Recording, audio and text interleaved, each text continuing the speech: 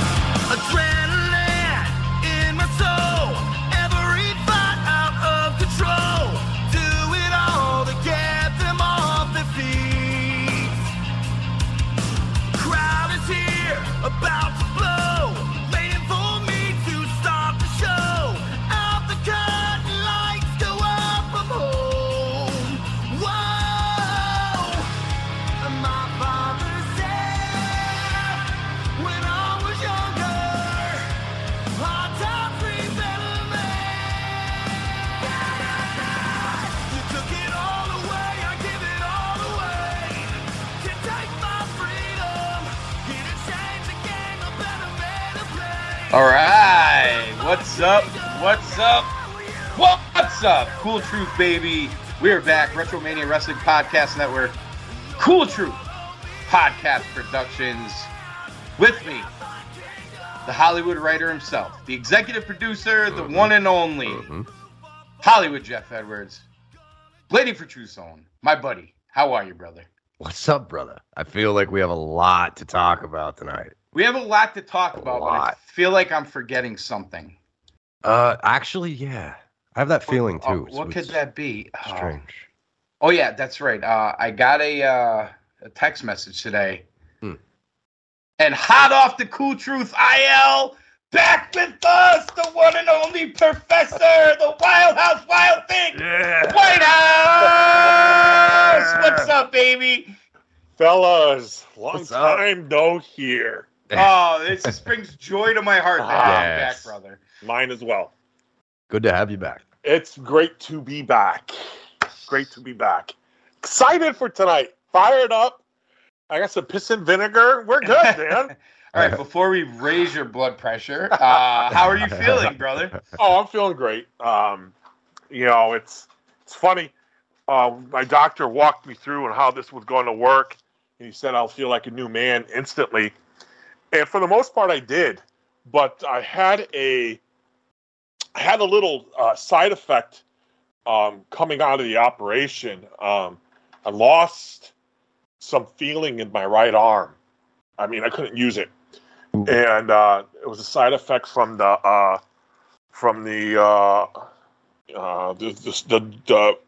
painkiller stuff. Must have hit a nerve or something or another. So I had a couple weeks where I couldn't use my right arm. So got a little bit of a nerve sensation that I'm still dealing with, but my rehab will help with that. So no, it's good. I feel good. So what you're saying is the left forearm's bigger than the right now? Yeah, a little bit, man. It's funny because sometimes I can't grab stuff with my right hand. Sometimes it's amazing you're so right-handed and how dominant, and then going without it, and how frustrating that can be. I can imagine. My God. So, but outside of that, everything's great. I start rehab in a couple weeks. That will last that's pretty much what I'll be doing over my summer. So, but no, I feel good. I can open down the stairs without loss of breath. I can walk without a loss of breath. So everything is starting to go back to normal again. And this is just icing on the cake of going back to normal. So I'm just glad to be back. Good. We're happy to hear it, and we missed you, brother, and we're glad to have you back. You guys, and thank you for the text messages you guys sent, checking in on me. You guys don't know really how much I love that. So thank you guys for checking in on me. I appreciate it. Yes, sir. Yes, sir. All right. So we'll jump right into it. We'll jump right back to the normal stuff, to the wrestling. We had a big Memorial Day weekend of wrestling. Before we get into specifics, I'll kick it to Hollywood first. Couple highlights from the weekend before we get into the lowlights. Highlights for me. I thought Impact put on a hell of a show for $10. People listening, if you're not watching Impact, $10, and they're actually doing another one. Worth every penny. Yeah, a couple weeks, right? Next week, next Friday. Next week, that's right. Next June week. 9th. So that was good. The Bloodline. Are those included with if you have Impact Plus? Yes, but I Okay. I don't Impact either, Plus, but so, yeah. Okay, so yeah. Yes, they're $10. But I know if they keep doing them, I might just get it. yeah, if they keep this up, I might as well. I know. It might be worth it. You know? I'm with you. Yeah. But the Bloodline shit, man, from Night of Champions. Very cool. Very so cool. much there, but yeah, those are some highlights right there. Wildhouse, your highlights of the weekend. I thought Night of Champions put on a great show. Cody, Brock, AJ. Yeah, I love that match. Good call. AJ Rollins to start the show. And then Bloodline to bookend that show. Roman is just on another level. Gunther is 100 days away from being the longest Intercontinental Champion of all time. So I'm actually pulling for another 3-month plus run for him. But no, it was a good show. That was the high definitely for me. Getting back into wrestling again was that show. So yeah. I'm kind of with I'm with both you guys. Obviously Impact was very good. Night of Champions was very good. What's that? I just we're 0 for 2 so far, and you're kind of like, Impact was very good. And Champions was very good. I'm just waiting what's coming. The elephant in the room.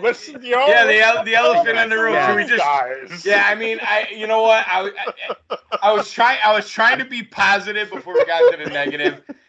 We got. Obviously, I want to break down Night of Champions, but I can tell everybody's just gearing up, and everybody listening probably wants to hear about it. And I'm just gonna start with this. So. I saw D. Smitty at the gym today. Well, I see him at the gym every day, but we happened to jump on and do a little cardio together today. And he looks at me, he goes, "How bad was it?" I go, "Worst pay-per-view I've ever seen." He's like, "Really?" I was like, "Yes, it is the worst pay-per-view I've ever seen." And I felt that way while I was watching it, after I watched it, the day after, and I still fucking feel that way. AEW Double or Nothing is the worst pay-per-view I've ever seen. And you know what? You could rack your brain and try to come up with a WrestleMania or a SummerSlam or a fucking WWE pay-per-view, or maybe there's an Impact pay-per-view out there, and I'm sure there's an ROH pay-per-view out there, which to me shouldn't even be considered when you're talking about the level that AEW is trying to be on here. In this day and age, for $50 for what it was, and Edwards and I talked about this on the show last week, and I was like, dude, this card, it's not looking very good. And to your credit, you brought up the point, hey, we've said that before, and AEW, it delivers and all that. You know what? Egg on face, because I was fucking wrong this time. I didn't even bring it up to give you an egg on face moment. I more brought it up to be like, I was sitting there waiting the entire show to be like, okay, here we go. Right, yeah. And you never got the here we go moment. Yep. It was a bad start, a bad middle, a bad finish, a bad flow. There wasn't. If you were to say to me, "Hey, what did you like about it?" I'd struggle to tell you. I'll tell you this, and I love Adam Cole, and of course we all love Jericho. That was one of the worst fucking matches I've ever seen. And I'm not surprised that it wasn't that good. I'm just surprised at how bad it was. And then you just look at the card up and down. All of these no rules and hardcore matches. And don't get me Wardlow off the fucking ladder. It was a goddamn disaster, the whole thing. I mean, maybe we should just go match to match here. But guys, I know Wildhouse didn't even buy it. That'll tell you right there what the build was. I didn't. Yeah. And like I was telling you guys before we jumped on, is I went in last Wednesday's Dynamite because I was on the fence. I wanted to. I'm not gonna lie to you guys. I wanted to. Well, I used that show as the barometer to sell me on a $50 pay-per-view. $50 right now. That is a lot. Especially with me not being at work for the last month. So I wasn't gonna just waste $50. So I'm like, but all right, you got to sell me on Wednesday's show. That was it for me. That show did the opposite. I'm like, I'm not doing it. I'm not doing it. And that was, and then I'm reading some of this stuff throughout the weekend and, beginning of the week, and I'm glad I didn't. So what we're gonna do here is Wildhouse is gonna read off the matches, and then me and Hollywood will try to break it down. But before Hollywood, just I know you jumped in a little here, but a quick overview, and then we'll jump into it. Yeah, I thought there were, I would say, 2 positives that stick out, maybe 3. And I only say maybe 3 because I didn't hate the tag match, but it kind of got wonky towards the end. Mm-hmm. The Briscoe referee match. Yeah. You're talking about the World Tag Team title match, FTR and Lethal and Double J. Right. Yes. Thank you. But yeah, the Pillars match I actually enjoyed, which I didn't think I was going to, but I did. And surprise, surprise, I thought the moment of the show was Chris Statlander. Yeah. And just the way they had presented that, you didn't expect to see another match, obviously, but Jade was out there, open challenge, whatever. Statlander comes out, and it felt like a Money in the Bank cash-in. That's what it felt like to me. And she went in like a ball of fire, and the crowd was into it. And I was like, all right, that was a really cool moment that they did there. But other than that, there is not much. I'm with you with the Jericho Cole match, and I just felt like, basically like you. Okay, this is the match that's going to get us started, and then it didn't happen. Okay, this one's and it didn't happen. And I felt like that until the Pillars match, but unfortunately, that was the next to last match on the card. You know what I mean? I was like, shit, man, this was not a good pay-per-view at all. Mm-hmm. All right, Wildhouse, bring us in, and then we'll break this down. And then I promise you, this is fans listening. This is probably going to be overly negative, which it is what it is. We're just being honest here. Yeah. But there's a lot of good things. We're going to get into Night of Champions afterwards, and then, we don't want to make it seem like this is going to be a fucking just total trash wrestling show, because that's not what it is. But we got to be honest about what we watch. That's all. So now that we got that disclaimer out of the way, Wildhouse. Yeah. So the show started. We got that buy-in, that trios, AC's favorite type of match, the trios. That buy-in with the Hardys and Hook. I actually didn't watch this. Cage and Guns. Yeah, I didn't watch the buy-in. I wasn't home yet. I don't know if Hollywood has anything on it, but yeah, the only thing that I wanted to say about that match in particular was Jeff Hardy had a really bad botch.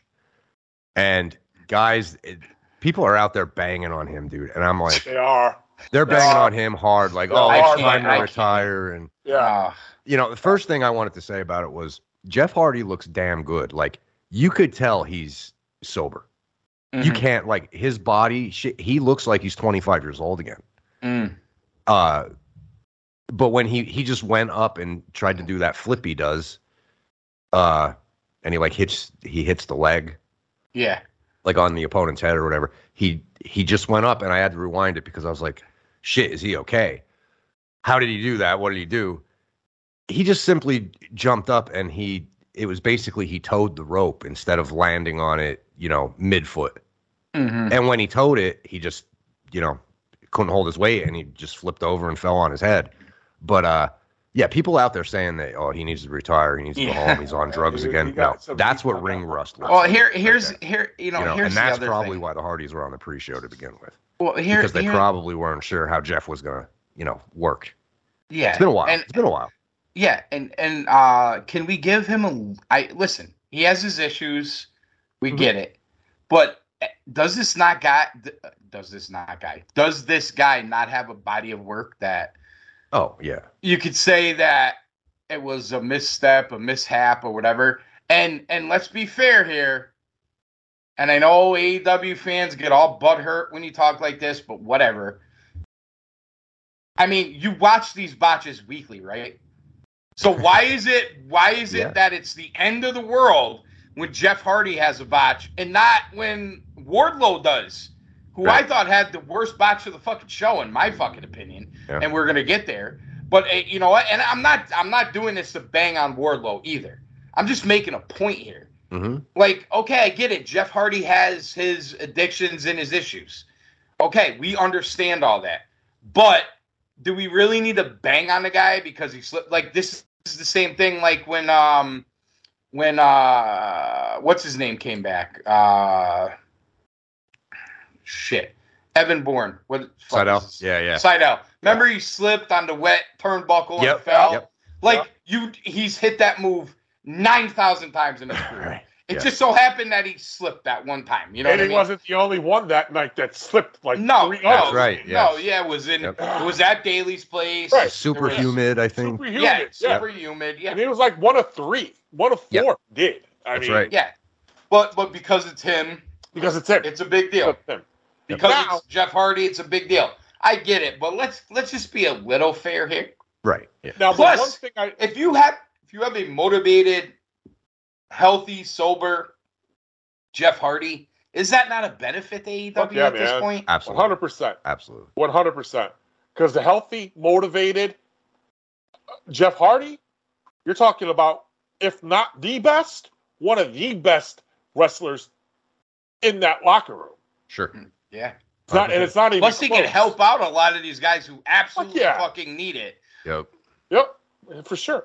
And the one thing I did read, though, is this match, they kind of shit on this match, well, again, for the botch and stuff. But the one positive, though, I did read is they had the author, where I don't remember where I saw it, had a lot of good things to say about Page. They thought that he stood out of that whole match as one of them. Ethan Page, yes, as he was clearly the best worker of the match. So that was a positive out of that, and that's another thing too. I mean, Ethan Page on a buy-in, considering his body of work on Impact. Talk about a guy who's being totally misused. So it's kind of nice seeing him get some kudos in this. And maybe they'll start doing some shit with him because, it's pissing me off what they're doing with the guy, but that's just me. Yeah, definitely. Yeah. I mean, there's no shortage of fans of Ethan Page on this show, so. No, and I know you guys are with me, and I think that's one of the reasons why I said it, but it's a disservice what they're doing to that fucking guy. Yeah, I mean, there's a long list of those, so sure. Hopefully, with the adage of a new show, and we'll see who gets elevated here. But that's hopefully one of the guys that you would. That's one of my number one. I mean, he's good on the microphone. He's good in the ring. He tells a story. Just been put in some very weird spots.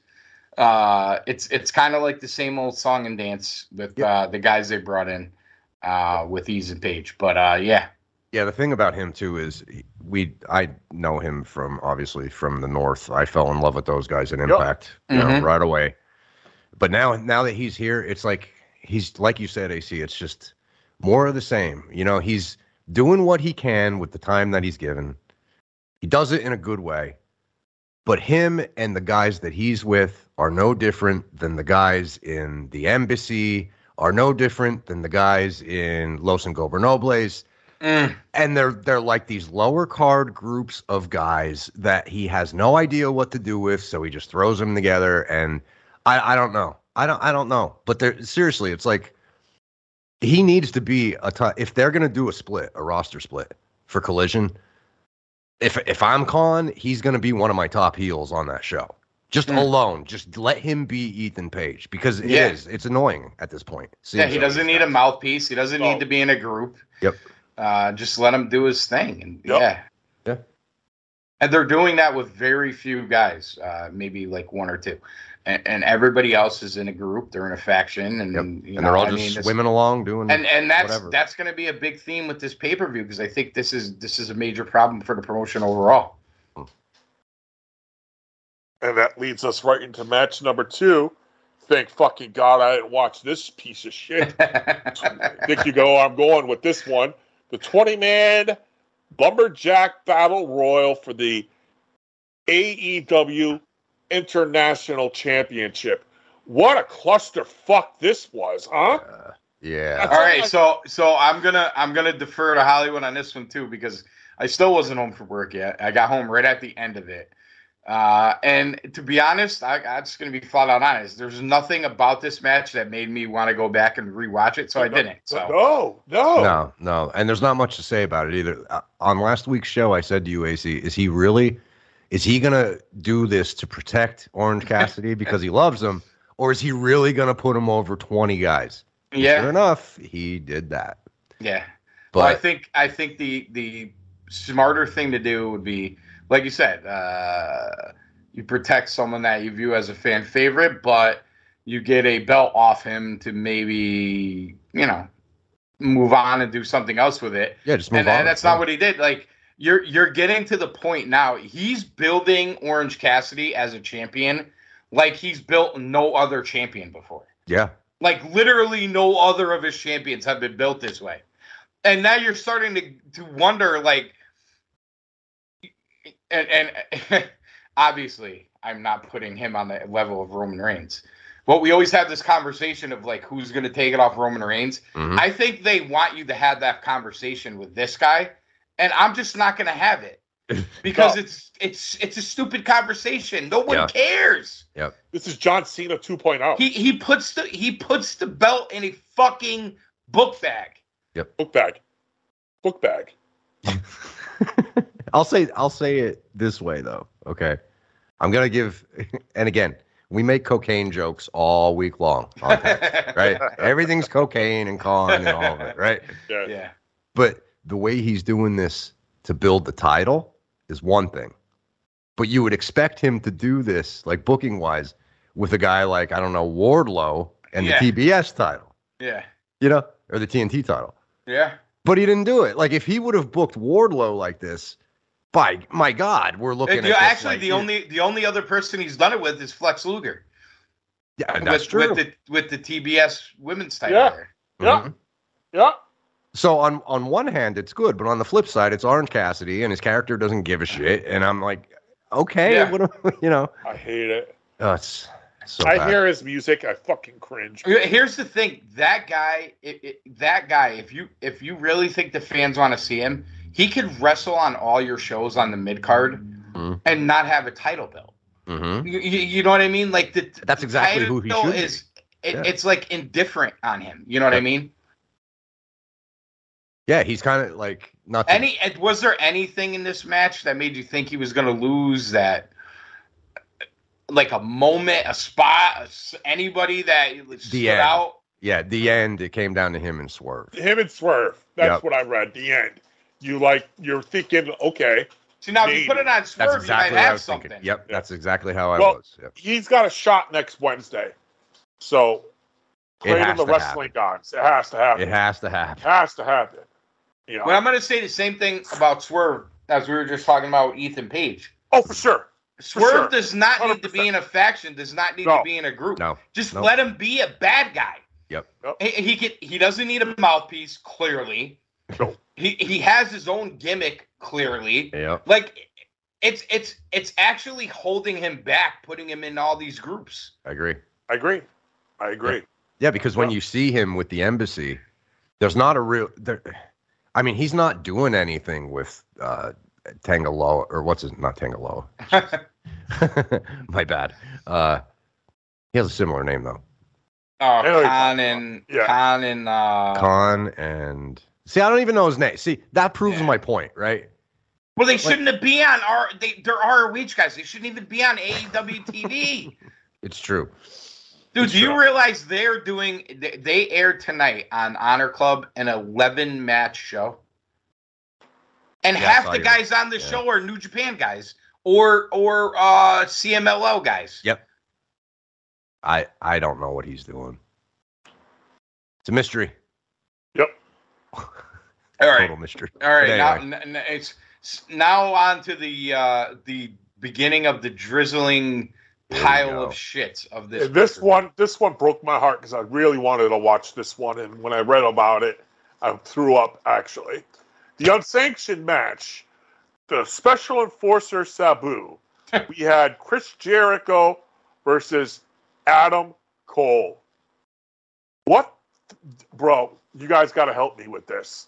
All right. Cole defeated Jericho via referee stop. What the fuck does that? What happened? And to take it a step further, in an unsanctioned match. I know. It literally. Okay, so this is if you're in the crowd, you made zero noise the whole match. I've never heard the crowd so dead for a match with either Adam Cole or Chris Jericho or both. Yep. Never in my life heard them so dead. Nobody cares that Sabu was there. No one cares. Nope. He shouldn't have been there. It was idiotic from the get-go. These unsanctioned matches need to stop. Nobody's buying it. You can turn the lights off. You still have the fucking AEW referee in there. The lights are on. AEW's all around the ring. If you're not, you're not confusing anybody. You're not even confusing. I guarantee you, any of your children would get that this is not an unsanctioned match. I guarantee it. And you know what? I'm actually, and I hate to bring this up because it's Cornette and I can't stand him. But he literally said on his show about this match, he goes, you had to put a mirror in front of the fans in the crowd to make sure they were still alive. It's true. And he's not wrong. Yeah. And he's not wrong. And again, like the last thing I want to do is dump on Adam Cole. I'm the biggest fucking Adam Cole fan in the world. But this is the problem. Mm-hmm. I tell friends of mine, Adam Cole, like they dump on Adam Cole when he's in ROH. And they dump on Adam Cole when he's in AEW. But they love Adam Cole when he's in NXT. Do you want to know why? Because they presented him as a fucking star in NXT. Yep. Is that a star? See, this is the problem. This is the fucking problem. Tony Khan sits there and thinks that, well, he beat Chris Jericho. That makes him a star. No. What? Again, I don't want to dump on Chris Jericho, but what is special about beating Chris Jericho right now? He's lost the last 10 feuds he was in. Yep. AEW champion Chris Jericho is a long fucking time ago now. Here's the thing. He did nothing to elevate Ricky Starks. Nothing. Zero. He's doing nothing to elevate Adam Cole. He did nothing to elevate fucking... I'll tell you this. He has not elevated anyone since MJF. You can take all the guys since he's faced since MJF, and they've gotten nothing out of it. And that's just the bottom line. Okay, you're right. And I got two hot takes for you. One, how do you go? Because before this match, we all saw the writing on the wall. How hot Adam Cole was with his promos and all this, the pops he was getting. So it made sense logically thinking that they were going to go from this, and he was going to go into MJF. We'll get to the pillars thing down the road. But that was that's how you saw it. I don't know about you guys, because I haven't talked to you guys in a couple weeks, but this is how I saw it. After reading this and hearing the two of you, how do you do that? Because here's a quote that I wrote down for you guys. There's head scratching involvement of Sabu, pointless, and left a bad taste in the mouths of the AEW faithful who were left booing as the bell sounded. How do you do that to Adam Cole and feed him to MJF now? How do you do that? How do you do that? I don't have an answer. I really don't. This is a gigantic question. Tony Khan fucked his potential number one babyface. Yeah. You would think the idea, and we've even talked about this, Whitehouse, since you've been off air, was that they're at maybe All In, All Out around that time. Practically, yes. Adam Cole is wrestling for the AEW Championship against MJF. Yeah, how do you do that now? You're like set back from that now. Yeah. Like, yeah. That's a major fucking problem. And the other point you brought up, look at what Chris Jericho did to Tony Starks coming out of that. And now, who's helping Tony Starks get those pops again? Jay White! Your new guy! Oh, Ricky, your new guy. Yeah, Ricky. That's what I meant. Sorry, Tony Starks. I mean, but he's been watching Iron Man. And he's watching the Marvel stuff. Yeah. I watched it the other day. But so you did a dud. You did a dud with Ricky, with Jericho. Yeah. And now Jay White is helping him get out of that, and he's your new guy. Like what? Like Chris Jericho. You know, for as much as everybody wants, and I brought this up many moons ago too, as much as people want to say that he's the potential, one of Mount Rushmore guys, he ain't acting like one. He's not playing. You kill this. He's involved in killing Cole. What is he? Like, what's he really there to do? Yeah. He's supposed to be helping make the stars, not kill them. Yep. Yeah, it's a good point. And that kid he put over, Action, whatever his name is, Action. Where's he been? Where's he at? I have no idea. I'll tell you where he is. He's wrestling. Who the fuck? He's wrestling somebody from New Japan on Dynamite this week, or Rampage, and then he's tagging with Darius Martin on ROH. So you took Dante Martin and made him Dante Martin. Yeah. I mean, I'm already like, is this the third Martin? And then you actually make him the third Martin. I mean, you couldn't do something else. Yeah. So here's the thing. Like, if you go back, him beating Jericho in that spot, you actually thought of fucking 1, 2, 3 Kid over Razor Ramon. Yep. That's what you thought of.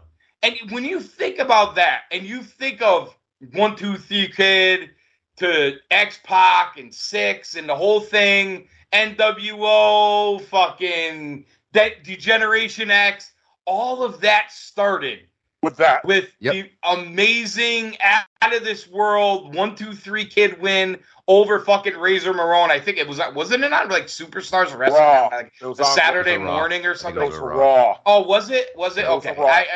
I'm making it better than it was at the time, but it still was really fucking good. That made him. And then and it made him. But then his whole career took off after that. Mm-hmm. What happened to Action Andretti since that? He did a couple fucking tag matches with whoever else they were. I don't even remember who Jericho was fighting at the time. But was it Ricky Starks? It might have been Ricky Starks. I don't even remember. And then they do that, and then he goes away. Mm-hmm. He goes away. You don't even think about him again. And now all of a sudden, it's funny that you bring him up because I just happened to see that he's going to be on Rampage. That is funny. It is funny. But yeah, to your point about X-Pac or Waltman or whoever you want to say, it's Action Andretti should have been in the ring maybe every other week in a singles match, climbing up the card, beating guys. Yep. And they didn't do it.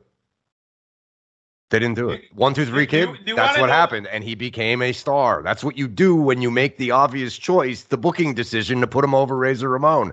That's what you do. You're committing to a kid, to create a star. You wasted that. You wasted all right, that. so now I found it because I knew I saw it. So on Rampage this week, he has an NJPW World TV Championship match with Zack Sabre Jr. So you haven't seen him in forever.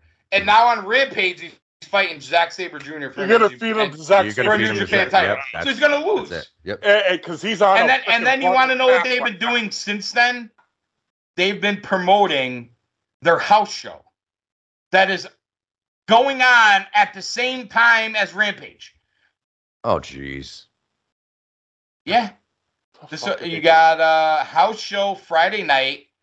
Darby and Cassidy teaming again versus Big Bill and Ethan Page.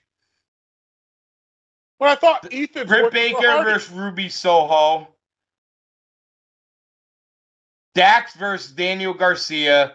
They're promoting their fucking house show. That's what they're promoting on. That's what they're promoting online right now. That's what they're on their Facebook page. I just looked it up because I knew I saw it on Facebook. So yeah. So Action Andretti, who got this big win over Jericho and they've done nothing with, randomly is now fighting Zack Sabre Jr. on Rampage on Friday. To me, Adam Cole was the next guy. As soon as he came back and he started reading he made the announcement about Wembley or whatever. I think we all kind of agreed, like, okay, he's the John Cena now. Like, he's the top dog. He doesn't have the belt yet, but he's going to run up against MJF. It's just a matter of time. Maybe it'll be at the end of the year, whatever. And then they do this. Well, how do you so before we move on though, they have time. All right. It's it's June 1st. All in is August 27th or whatever it is. So you have basically, we'll call it 3 months, right? Yep. Yep. You could still get there. Sure. I don't trust how. No, but dude, they're still doing, they did it last night. They're still doing Cole and fucking Jericho. Yeah. Cole with Page versus Jericho, or Jericho with Page versus Cole and fucking Britt Baker. Yep. Yeah. Yeah. And so to me, although it should have been a blow off, number one, and clearly, I mean, they're going back. They're still going with it. Yep. I don't understand. I don't understand. All right, let's move on to the next match. Okay. On to the next. It was for the AEW World Tag Team Championship. FTR versus Jeff Jarrett and Jay Lethal. And I believe you had the guest referee of Mark Briscoe. Yeah, Hollywood jumping. Yeah, I think what they could have done, like, I was expecting more with Mark. To be like, is he going to call it down the middle? Is he going to turn heel? Or is he going to just, completely babyface it? I don't think they did enough with it, to be honest. But I thought the match was okay. But, of course, it's AEW, so a bunch of shit has to happen. So Mark takes the ref bump, and then you have Karen getting involved and guitars, and it's like, dude, it's just complete chaos. This show kind of showed me that Tony Khan or whoever the hell is booking this can't help themselves. They just can't help themselves. Yeah. You can't just give me 20 minutes of a good, clean match. You can't do it. You can't. They can't. You did not have a good one-on-one, just two guys get in there, fucking Ospreay and Omega at Wrestle Kingdom, fucking Cody and Brock like we just saw on Saturday. Yep. They can't give you it. You know what? I take that back. They can give you it. They won't do it. It doesn't make sense to me. It really doesn't. Doesn't make any sense. You have the best tag team on the planet right now in FTR, arguably, right? Arguably, yeah. Yeah. I mean, the only other team. Like, it's not that hard to figure this shit out. Usos, but yeah. Yeah. The best tag team this side of the Usos. That's what we'll call it. There you go. But in this realm, take WWE out of it. You have the best tag team you can find. And you have Jay Lethal and Jeff Jarrett, Yep. who for his age could still go like, he looks great. He could still go like a motherfucker. He could totally tell a story. Lethal's been a stud his whole life. Yep. And there was pockets of the match not being bad, but like you said, it becomes chaos. Yeah. And you know what? Was it funny to see Karen hit Aubrey with the guitar? Yes, but did you need to do it? No. And here's the thing with AEW. They will beat things to a pulp when they can. Yep. They'll fucking double down on stupidity. Yeah. Yes. So you're like, oh my God, they did a ref bump. Mark took a shot. Okay. Guest referee, Mark Briscoe. You kind of figured something like that might happen on either side, which might cause the finish. But then they got to double down on it and bring Aubrey out and then have her get hit with a guitar. Yep. Now, did any of you last night here on Dynamite, and we'll just throw this in here because it's relevant, that Karen Jarrett is suspended from AEW ringside, is barred from the arena? No, I don't remember them saying that. An update on Aubrey? No. No, so she just hits her with a guitar. The crowd fucking laughs. Yep. Every idiot AEW fan online goes, oh, Karen, she hit her with a guitar. And then you just leave it at that. Yep. There's no backstory. There's no pre-story. There's no blah, blah. You know what I mean? There's no, I hate to say it. It could be ridiculous, but, a talk of maybe Aubrey versus Karen, you know what I'm saying? Like, yeah, there's no follow-up. You want some kind of follow-up. There's none. Nothing. Yeah. So you went from never having ref bumps to now you have two. And then they didn't just stop there. We'll get to it as the show goes on. All of a sudden, there's ref bumps all over the show. Yeah. It's literally like they sit in the back and watch and go, oh. Like Bryce Remsburg said, Aubrey took a bump. Maybe I should take a bump next. You know what I mean? Like, because now Bryce is going to bleed in the main event. You know what I mean? It's like, what the fuck? Yeah. What you know fuck? what's really annoying with this that it popped into my head, right? Okay, so Lethal and Jarrett, our team, basically because he didn't create it. Tony Khan didn't create it. He saw the Ric Flair pay-per-view. No. Yeah. Right? And he liked it, so then he Conrad created that. Well, Conrad booked it, yeah. Yeah. But to take it a step further, I think Flair had something to do with that too. Flair did too, Flair, yeah, for sure. But you got them, you got FTR. We talked last week about House of Black not having a trios opponent. Yeah. Then you look at the Lucha Bros holding the ROH tag team belts, right? Then on Dynamite, you have the Acclaimed on the mic with Daddy Ass wanting a trios spot. Yeah. Why not just put all these great tag teams together and make a fucking division? Why? You have them scattered all over the place. There's three different titles.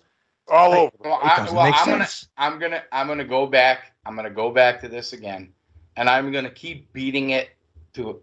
They like main to event, beat things main to event, it, then Bucks Horace. tag. Do it. Thank Do you. it. Because we heard the Young Bucks in that secondary press conference. Yep. We are gonna make tag team wrestling the main event. They've never done it, and they're all in trios matches and not doing main event. And then you could fucking see it coming again with Switchblade. Yep. And with the Bullet Club Gold there. Yep. Ricky Starks and FTR. Bullet Club Gold's gonna get a third guy. Of course. And they're gonna have a fucking trios match. Yep. So FTR, your tag team champions. That teams should be lining up to try to win the tag team title. Yep. And you're going to do another fucking trios with them. Dude, you said it this week.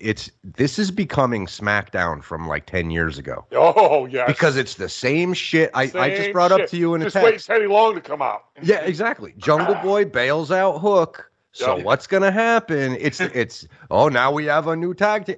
It's the same shit. And you got Darby and fucking Pockets. Orange, yeah. It's oh my God, dude. So it's anyway, not that hard. And then when I look at the House of Black, I'm just gonna throw this out there because on the subject. Yeah, might as well. I love what they're doing as a trios team. I do. I do. Me too. Don't get me wrong. It makes sense for them. Yes, but they're actually a fucking trios team. Yes. They're like actually a trios team. Yes. I don't know if this was them. I'm going to assume this was them. They said, okay, hey, we're a trios team. We have the trios titles. So let's do something to separate us from everything else. Yes. So here's what we're going to do. We're going to do an open challenge, but we're not just going to do an open challenge. We're going to do an open challenge under these parameters. Yep. And under these rules. Exactly where I was going to go. To separate it from what everybody else is doing. Yep. And it's different. And you look at the training those three have had over most of the people they're facing, and I'm not really that fucking surprised, to be honest with you. Yeah, it's true. For sure. And they feel like a team, the whole thing. Yep. You could tell it feels right. Yep. Yeah, they're like in lockstep with each other and moving around and the whole thing. And I don't get me wrong. If you're gonna have trios championships, you got to have 3-man teams. I get it, but do some real 3-man teams. Yes. And don't destroy your great tag teams to do it. Mm-hmm. Right. That's where we're not contradicting what we're saying. Is that last piece. Mm-hmm. Don't destroy your tag team division to do it. Exactly. I mean, how long is it going to be before Adam Cole, Roddy Strong, and then Kyle O'Reilly comes back? Kyle O'Reilly. As soon as they're a 3-man team. They're a 3-man team, right? I mean, how long before that? It's it's coming. Mm-hmm. Yep. All right. Yep. Anything else with that one? No, go ahead. No. Next match. And I got something to read after I say the match. It's a ladder match for the TNT Championship. Wardlow versus Christian Cage. Read this to you guys.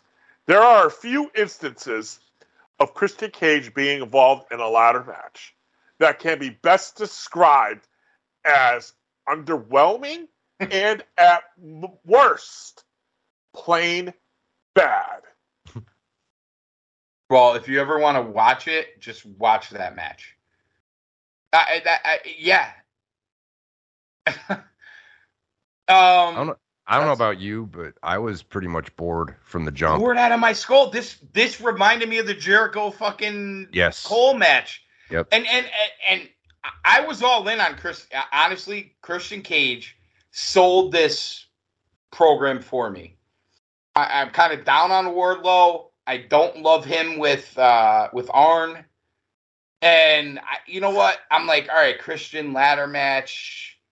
Every time you kind of question Christian Cage's match, he goes above the match with Omega. Like, why the fuck is he wrestling Kenny Omega? Mm-hmm. Then you actually saw the match and you're like, oh my God, that was like, really fucking good. You know, he ends up becoming Impact champion, the whole thing. It was great. But this match was boring, not good. And then the big spot. Listen, we know how all this works. We know it's pro wrestling. We know. I'm not going to use the F word because I know everybody goes fucking crazy. But if you're going to do one of these big ladder spots, can there be some fucking continuity with it? Like, it can't take your guy 20 minutes to climb the fucking ladder, having 5 refs hold the ladder, and then it's so close to the 2 damn tables that he, other than the back of his head, completely missed Christian Cage. And then I got to listen to the commentator say, well, you didn't totally miss him. Yeah, no, assholes. He totally missed them. Yep. Let me guess. That was Excalibur, right? Yeah. Well, here's the other thing. And I'm not even going to say this again. I'm not trying to bang on JR. It's not fucking his fault. He hasn't been doing Dynamite for I don't even know how long, a year? Yeah. And then what do? They opened the pay-per-view. JR's on fucking commentary. From where? He sounded like he had no clue what was going on. Yep. Yes, he did. I agree. I was surprised, too, when I heard it. I'm going to say another thing. Taz has been fucking terrible on commentary. I'm sorry. We can bang on Excalibur all we want. Taz, I don't know what the process is. I don't know what it is. I don't know if they're trying to ad lib, whatever. But that commentary team is fucking pitiful. Yeah. Every single one of them. Don't complain on that because Taz. And it has nothing to do with their history as commentators. I think I hate it more because I know how good Tony Schiavone was, JR was, even Taz was, Excalibur, whatever. But I know how good they were, and to listen to this commentary, it doesn't benefit the show at all. Nope. I hate to even like do the comparison thing. When you listen to the fucking WWE commentary, you get it tells you the story. The story's in the commentary. They don't even know the story. They don't have a clue what story these guys are trying to tell. They don't have a clue of the pacing or the vibe of the match. This company is the epitome of the inmates running the asylum. And I'm going to go back. I've said this before. I'm going to say it again. I sat at Buffalo Wild Wings with a good friend of mine who's an indie ref when AEW was about to start, and I said, bro, breath of fucking fresh air. Finally, these guys are going to be allowed to do their own thing. They're going to be allowed to be creative, all of that. And he said to me, he goes, dude, with some guys, that might work, but with most of them, it's not going to work. And in my mind, when he said that, I'm like, yeah, whatever, dude. Like, Vince is fucking micromanaging everybody, and that's why WWE sucks. And now I look at what's going on in AEW, and I can tell you he was more right. And when I see him again, I'm going to tell him he was more right than I could ever imagine. Because watching AEW, you could just there's no flow. There's nothing. Yeah. I think the problem is after you just said what you said, you got JR, you got Schiavone, and you got Taz, 3 legends in their own right, just at the table, right? Mm-hmm. They probably don't. You listen to Cornette rip apart these matches, and he gets frustrated within 2 seconds.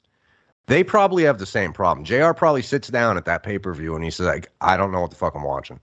And Taz is over there making jokes all night, like he's like, oh, look at that, Super Kick Jones. And he kept saying, did you catch that on Wednesday?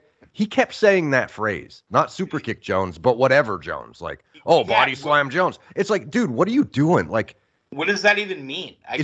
Are you just ribbing people? Like, is something going on? Like, did somebody bet you that you can do that 30 times in a broadcast? Yeah. Like, he's just there doing whatever he's doing. I'm like, is he trolling somebody or trolling? Yeah. Like, I'm like, what they need to do is, and I hate to say this because if you're not going to change the in-ring product, which they're obviously clearly not going to do anytime soon, then you need to remove the legends and get Excalibur, a color guy that can follow him.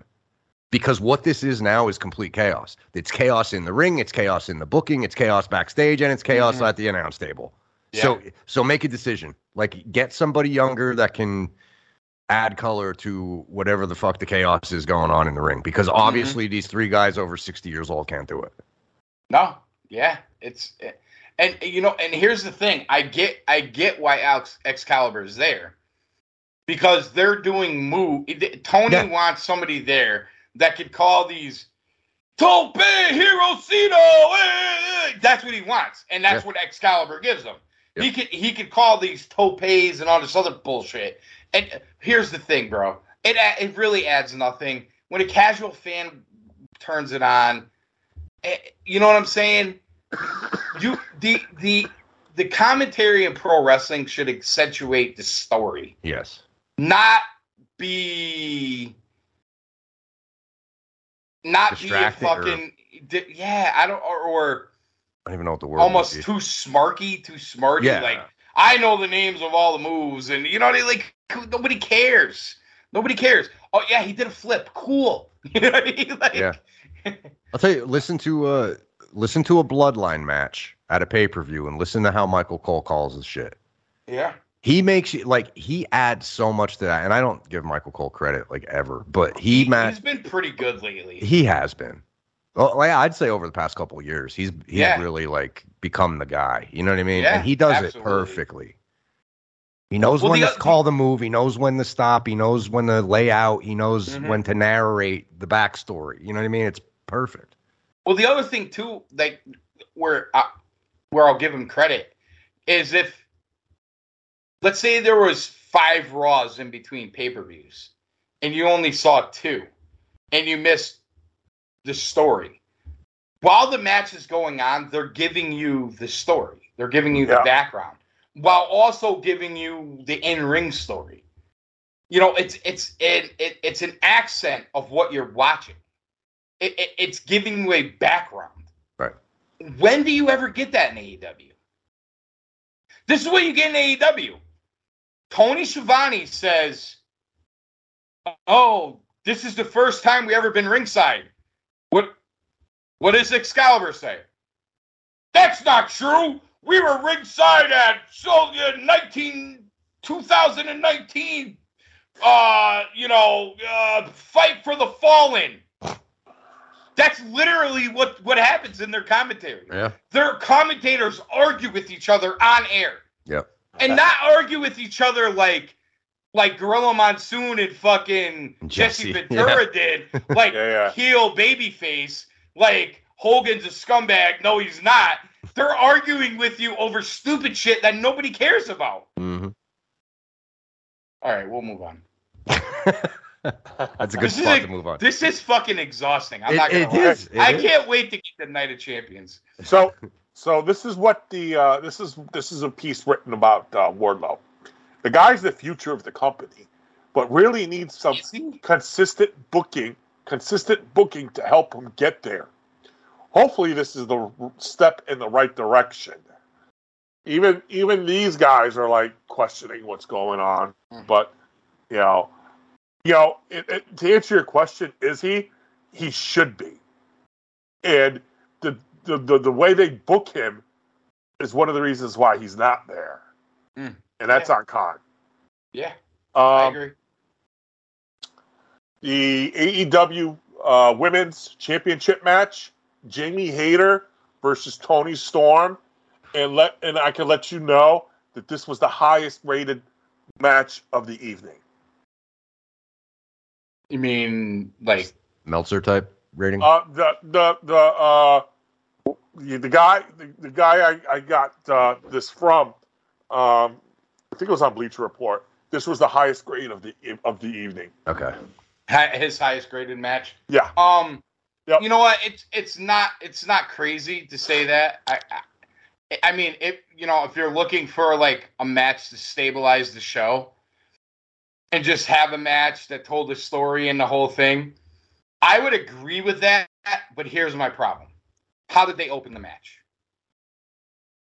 They beat the fucking shit out of her before she got in the fucking ring. They jumped her in the entrance. Yeah. And that's my problem. She never had a chance. Yeah. If her and Toni Storm got in the ring together, mano a mano, had a good match, and Toni Storm won, you know what? I could agree with that assessment. But here's my problem with it. She started from behind the 8 ball. Mm-hmm. Yeah. Now, what you're supposed to see, and again, this is the chaos of the booking, whether it's Jarrett or Jericho or Khan or Bryan Danielson or whoever is back there. I mean, on one hand, it makes sense. If the heel group is going to screw Jamie Hayter out of her belt and she loses it, okay. Where was the follow-up this week on Dynamite? Yeah, was Hayter on? Nothing. Shouldn't she have been shown up there and beat the living piss out of the Outcasts? Probably. Yeah. But again, like, or been screaming for a rematch, or yeah. I'm with you, bro. Baker didn't come out to help her during the end. Like, no one. It's so weird. Baker came out, but it was late. I don't even. Did she even come out? I don't even remember. I don't even know if she came out in that match. Yeah, I can't recall either. Yeah, that's. I mean, I guess that's my problem with the whole thing is you can't give me like the best match of the show when we didn't do a no rules match, but what we did, we beat the shit out of her before the match started. And that that beating directly affected who won the match too. Like, I know they did. So the rumor is she's hurt, right? Yes. And she's going to lose the title. Mhm. Why not just have them go mano a mano? And even if you want to sell the injury as the reason and why have she lost, I'm okay with that. Yep. But the problem is, you kind of did hate her dirty here. Yep. Like, she barely got any of her shit in. Mm-hmm. So you know what? I respectfully disagree with that assessment of that match. I'll tell you the other thing too, man. And I texted you this that night. There was a spot where she was on the outside and Paige had her hand up against the steps. Yes. The camera is right in front of them. Oh, I know where you're going. Toni Storm does a double drop kick, completely misses the arm, and you can see it. Yeah. And you can clearly see Hayter. She either said, do it again or go again. And she held her own arm out against the steps, the side of the steps. I know. Paige looks down and she grabs her wrist like, oh, yeah, we're going to do it again. And so Toni Storm ran at her, and this time she hit her arm. I was like, do we realize there's no editing here? Like, this is live. This is a live wrestling pay-per-view, and you're recalling spots. Yeah, but did you hear the commentary? No. I honestly think that somebody, I don't know who, said, well, she missed her the first time. It's unbelievable. Now, let me ask you this. What a shit show, bro. Now, let me ask you this. Could you imagine if that was Vince? He would have lost. He would have lost. Forget Vince. Hunter. Yeah. He would have lost his mind in Gorilla. Yeah. Now, let me ask you this. If none of the matches started out Monkey or had Monkey Miz business involved, and this was the only one that had that to start, would your opinion of the match change just a little bit? I'm going to say no, and I'm only going to say no because of this, because watching the match, the beatdown in the beginning of the match literally was the effect of the match. Like, Hayter didn't get her shit in because of the beatdown. Right. You know what I'm saying? It wasn't like that, all right, they beat her down, her arm hurt, they had a good match, and then it ultimately affected her. It literally, if you watch the match, it was the story of the match, the initial beatdown. Yeah, 100%. Because I'm just thinking that this is the fourth, fifth match we're talking about.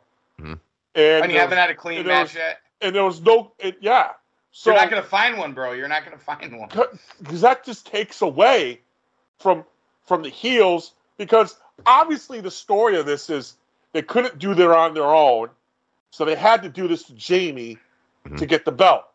It makes sense from the heels' perspective, but it gets lost because all the other monkey business it did in every other match. Too much of it. It does, but they did too much of it. Plus, this was almost like the Toni Storm. I was that bullshit interim champion that sucked. Yeah. That they did it. They should have never done it to her, but they did. And this is my redemption match. Like, I would have almost liked the match better if, like, she was standing in Gorilla and was just like, I got this. Mm. And then she fucking went out there and beat her. Even if they sold the injury, they did the double drop kick spot against the stairs without them being out there. You know what I'm saying? Like, it just would have came off so much better. Yeah, like, all right, Wildhouse, I think I know what you're trying to say, but and I agree with you. Like, if you take that match just as it is and plop it on Night of Champions, it works. But because there's constant fuckery in every match and constant run-ins and constant ref bumps and factions getting involved, there's just too many of it. It's 100%. That's too much. That's the difference. Yep. That's and because this, of all the matches so far, this makes sense. Yeah. I see what you're saying. Story-wise, yes. Story-wise, it makes sense. Nobody can beat Hayter. Hayter's on the run. So the girls got desperate, and that's what desperate heels do. Yeah. And as the story, this makes sense. I could buy this, but it gets lost in everything. I agree with what you're saying. I just think it was so impactful and impacted the match. You know what I'm saying? Well, yeah. It impacted it in a big way, though. Like, it impacted it to the point where she couldn't even get her shit in, basically. From my perspective, watching this, Tony Storm came out first, got introed first, and then Hayter came out, and right behind her, they had to replay her music or whatever, and then right behind her, you see Paige and Ruby beating the shit out of her, and I just threw up my hands. I literally threw up my hands sitting there because I thought, here we go again. Yep. And I think the other side of it is the point that Hollywood brought up I know the only guy who's not allowed to make a botch in AEW is Jeff Hardy, but that was as big as the botch of Wardlow. You brought up another one right there with the missing the fucking. You want to know something? Even though you missed it, why don't you just sell it that you hit it? Why don't you just make it seem like you fucking hit it? Yep. And then even you know if it what? looks awful, let the fucking internet make fun of you later. Who cares? Yep. You actually played into it by redoing it. Yep. And then the commentary goes, well, they missed the first one. Yeah, okay. God. There you go. That's all you need to know. So bad. All right. Paige. Paige. Now we have the AEW Trios Championship match. The Acclaimed and Daddy Ass versus House of Black. So this was one of the better matches of the show. Caster obviously had a good rap coming in. He made fun of Malachi with the blackface. He actually dropped a one-liner on Buddy Matthews saying he was a cuck for some kid named Dom, which I thought was funny. And then Rhea Ripley came out on Twitter and said, hey, Dom, we're over in 2 companies. So a nice little comeback from her.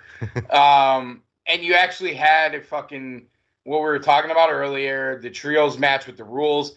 They mentioned it. Caster mentioned it in the rap. Like, we don't need to make a rule. We're gonna beat you anyway.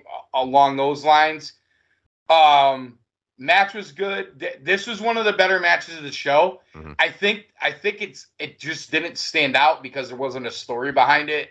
It was kind of like it was a surprise. It was a surprise match.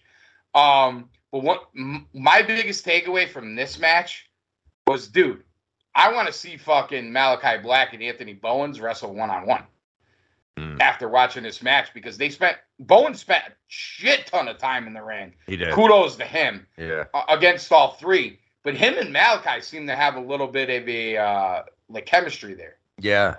Yeah, 100%. He can definitely outwork Caster. Eventually, I think Khan is going to have to give him a singles push. Yeah.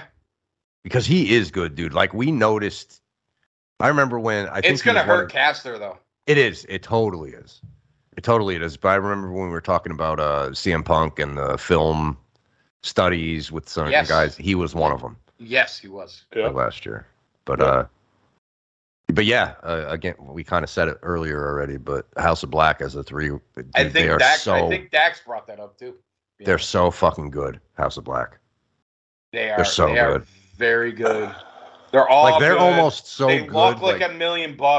They, I want to say Malachi needs a singles push, but then it's going to ruin this trios thing, which I'm enjoying right now. Yeah, I know. Let it alone. You know what I mean? Leave it alone. Yeah. Dude, the other thing too is like Brody King. For a guy his size, Buddy, Buddy looks great too. Oh, Buddy, how did that? That's another. Okay, I almost want to see Buddy and Omega for an hour. How the fuck did WWE let Buddy get away? I don't know. And how the fuck did they not bring in Brody King? Yeah. And how did they let Malachi get? I don't know. I don't get it. Yeah, those guys are looking good right now. Those guys, they're you know what the problem. You know what the ultimate problem is with their team? They're too good for AEW. They just are. I'm just trying to be honest. They are. I've been on the Brody King train back when he was with with the one who's been outlawed, Marty Scurll. Marty Scurll, yep. Yeah. I'm going to tell you something about Brody King. That big guy can go, man. Yeah. I know somebody who was injured in wrestling and was in a bad way. I do too. And Brody King was the guy who Yep. took care of him during that time. Yep. Factual story. Yep. And that has nothing to do with his wrestling and all that. I'll just tell you, Brody King's a good guy, so I root for him. Yep. Nice. He's a very good guy. I love him in the ring. Had a chance to meet him when before Marty got fired. His one pay-per-view that he ran in Baltimore, and had a chance to meet Brody after the pay-per-view. A good dude. But the one thing that they wrote about this match, and I want to get you guys' opinion on this assessment. Tell me what you think. A lack of story, despite some teases here and there in recent weeks, hurt this one and led to a match that was merely okay. It did not have the crowd investment to really enhance it beyond that. I don't think that's I don't really think that's an unfair. Yeah, I agree with that 100%. I think that's the problem with this kind of open challenge thing. Yeah. I think at some point you have to build up a trios team to challenge them. Yeah. While this open challenge thing is going on, I think that's a fair assessment. But I also think they took a team that would get a crowd reaction and put them in the spot. Plus, you got the caster rap. So if you're looking for positives on a bad show, this is probably one of them. Yeah. This is the third but time. I agree with that assessment, though. This is the third time that he's mentioned that the lack of crowd investment. Guys, how is this crowd? Quiet, bro. Yeah, they were on their hands most of the night. Yeah. They were. It was one of the and even I'll tell you today when I was talking to Smitty, we were doing a cardio. He was like, "How was the crowd?" And I was like, "Dude, it was pretty dead for most of the show." He was like, "Really, bro?" He's like, honestly, that's the thing I loved about AEW the most was at least the crowd was into it. Yeah, you know what I mean? Like, and this is, bro, like every person I talk to about AEW, like they used to watch Dynamite all the time. Used to watch the pay-per-views. And now they don't even barely watch anything. That's a fucking bad sign. These are hardcore wrestling fans. Oh, Hollywood. Yo. Wildhouse. You guys got kids. Yeah.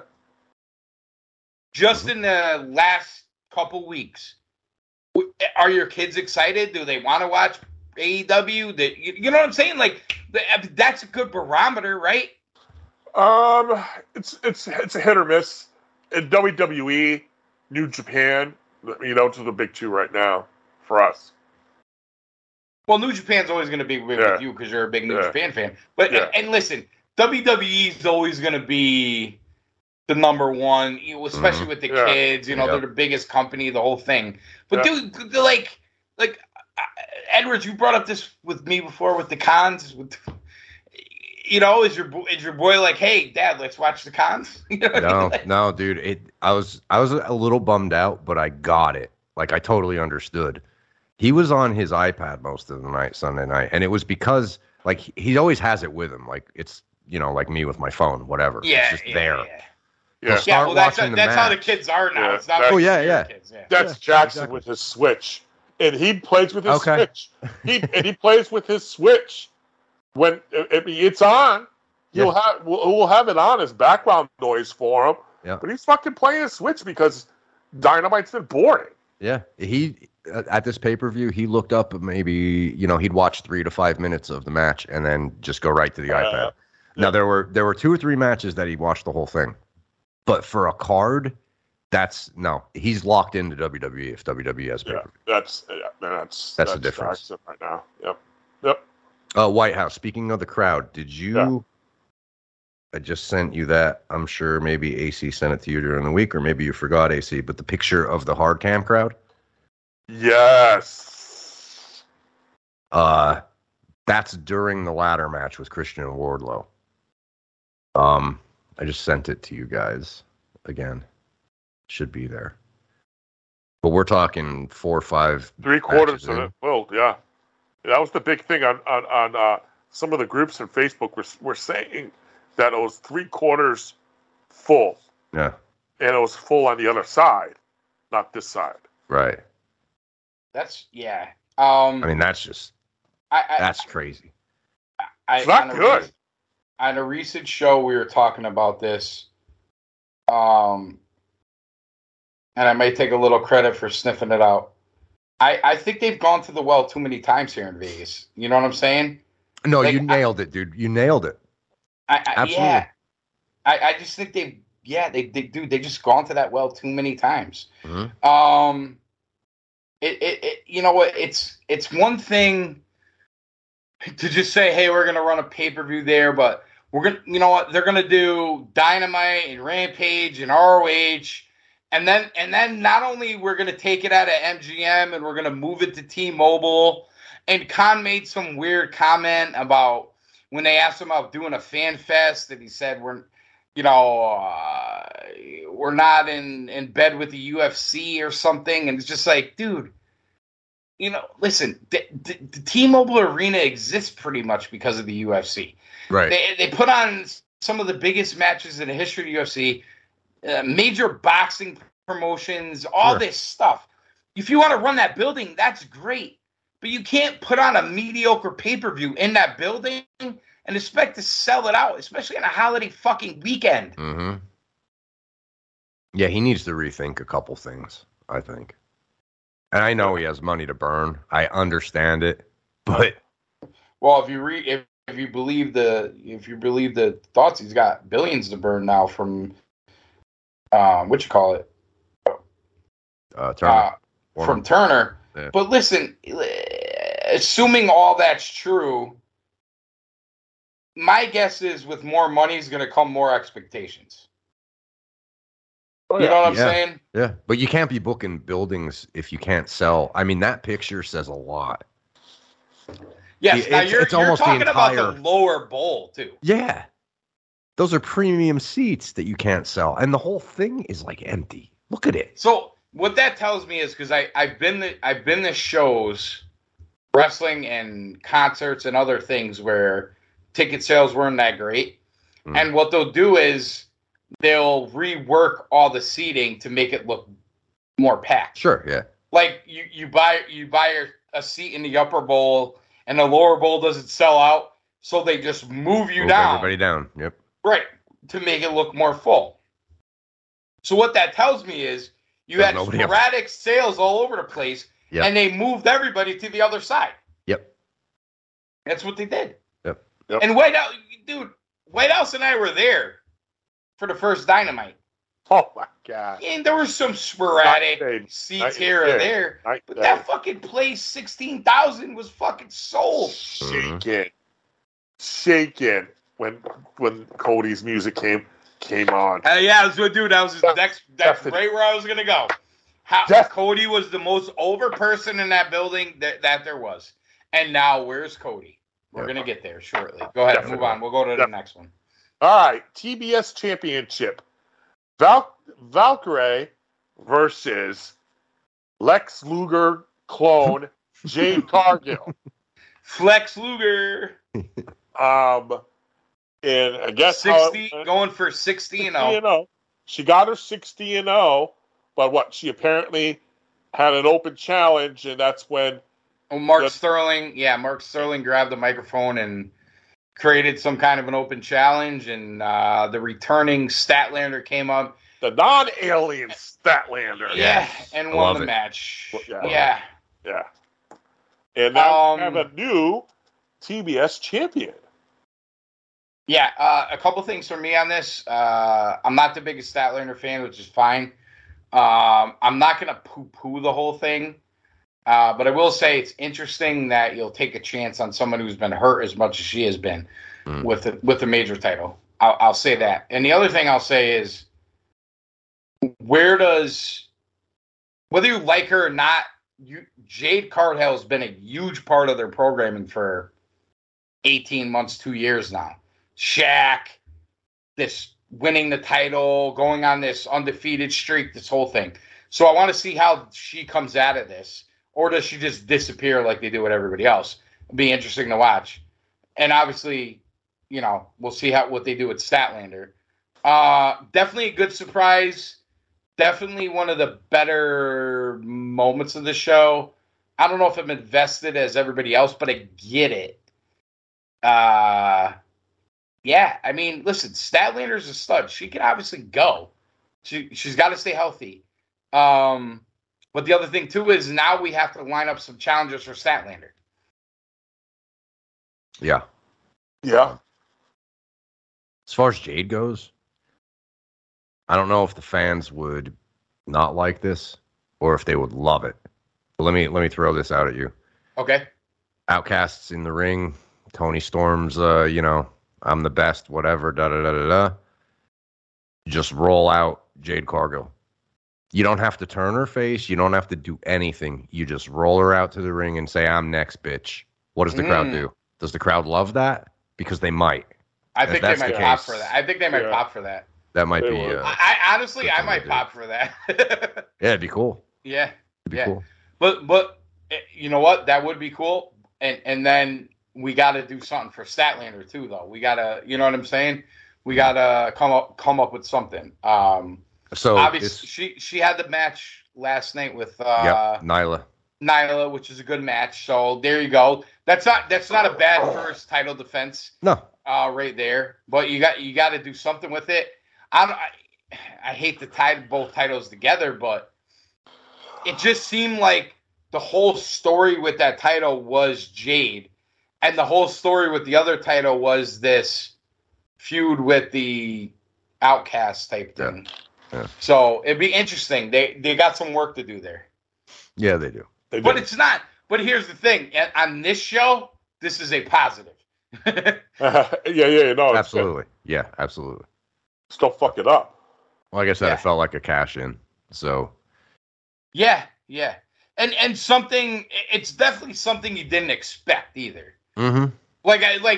We when we broke down the whole show, I don't think either one of us was like, oh, you're going to get a run-in from Statlander or an open match here from Statlander. Or I don't even know if she was on our radar. I don't even know if I saw anything that she was coming back. Which would beg the question is, you got work to do here. Although, cool in the sense that it was a legit surprise. Yeah. Yeah, exactly. I thought it was a cool moment for AEW, especially on that show. Oh, yeah. All right. Now it takes us into the Four Pillars match. Jack Perry, MJF, Darby Allin, Sammy Guevara, four-way for the AEW World Championship. Thoughts, guys? What you think? Hollywood, take it. Because what I read, not so good. I enjoyed this one. There were spots in here that I really liked. I think I told you, AC, or maybe Stames. I can't remember who I texted, but they each did a move of their, what do you want to call it, predecessor? Or the guy the guy they looked up to or whatever. Yeah. So, Wildhouse, did you see this yet? Not yet. Okay, so there's a spot where Darby hit a Scorpion Death Drop, and they came pretty quick. They each hit it. Yeah, Sammy hit a Code Breaker. Yeah. Jungle Boy hit a what's it called? Christian's move. The Kill Switch? Kill Switch. And MJF hit. Can you guess what he hit? Crossroads. And I popped for that spot. I popped for that was Crossroads fucking too. cool. Yeah. No, I thought cool. that was cool, and That's thought pretty they did a quadruple submission. That was cool too. Yep. Where they all put each other in a submission hold while each other was in the submission hold, and they tied it all in together. Oh, yeah, that was pretty neat. There was some cool all that was cool in the match. The one thing that the match lacked for me was they failed to get that one guy, and I advocated on the show for 2 weeks, where you got that one guy where you like the whole crowd was like, I want this guy to win. Now, I thought it'd be Sammy, but it could have been any of the other two. Probably more likely Darby than even Sammy, but they didn't get it with Darby, and they damn sure didn't get it with Jungle Boy. They didn't get that. They all had their little moments, but at no time did you actually feel like MJF was in danger. Yeah. And I kind of felt like they would get one guy to that point. I agree. Now, listening to Cornette, he thought it'd be Darby. I thought it'd be Sammy. Either way, no matter which guy you pick, I mean, obviously, we know Hollywood didn't think it was Jungle Boy. Well, Jungle Boy didn't think it was Jungle Boy. I mean, he doesn't even care. He doesn't really want to be there anyway. Right. Exactly. So he's still preparing for 902.0, 90210 3.0. But point being is, they gave you the idea that any one of them could win, but you all knew. I thought you would get to this is what, I don't know if Wildhouse, if you heard it or not. My take on the match going in was that Sammy had started once again to do this babyface turn, and that he would get over with the crowd kind of like the Acclaim did in Chicago last year, All Out, where they were just like incensed for him to win. And I thought they would get him there. And I listened to Corny, he thought it would be Darby.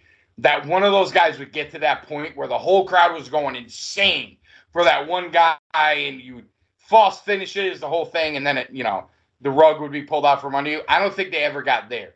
No, so I thought that was a missed opportunity, although the match wasn't bad. And I don't think the finish was bad. I mean, it's MJF. I mean, he's going to cheat. Right. And, obviously, listen, this idea that somebody broke the rules in AEW, do they have rules? Do they fucking have rules? No, let's just say like, no. And in a 4-way, apparently 4 ways are automatically no rules. Like, you do whatever you want. Like, that's what they're telling you. Yep. You can do whatever you want. So when MJF, in front of the referee, puts the belt on Jungle Boy, and Darby does the fucking coffin drop onto the belt, and the referee does nothing, of course he does nothing, because there's no rules, right? I mean, so yes, and this is what MJF should do. This is what he does.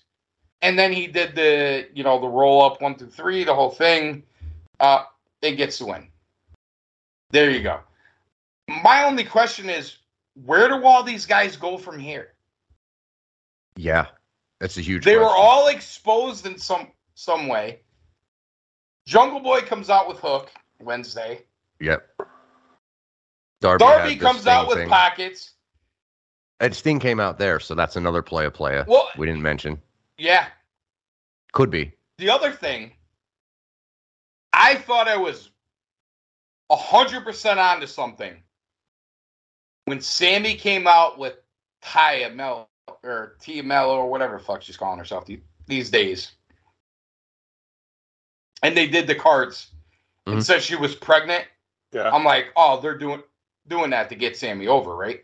Right. That's what I thought. Mm-hmm. Yep. Yeah, they almost kept it too balanced between the other 3 guys. Yeah. Right. And the reason I hated it is because now you got to do someone Max. Mm-hmm.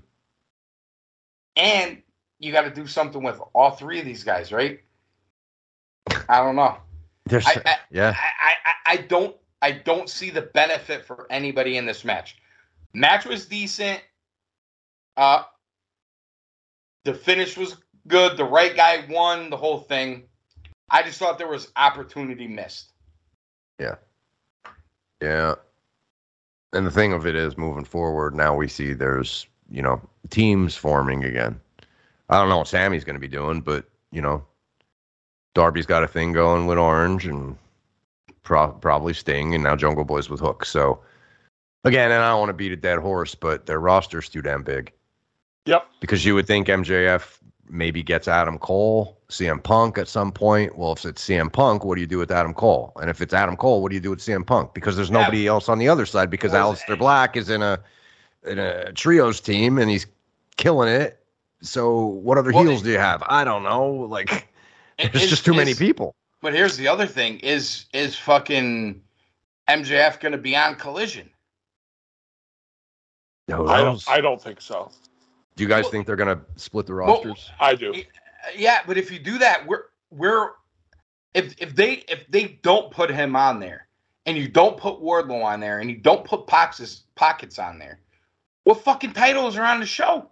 I think you probably see somehow the TNT champion go on that show, because that's going to be. Is that enough? Is that enough for Punk though?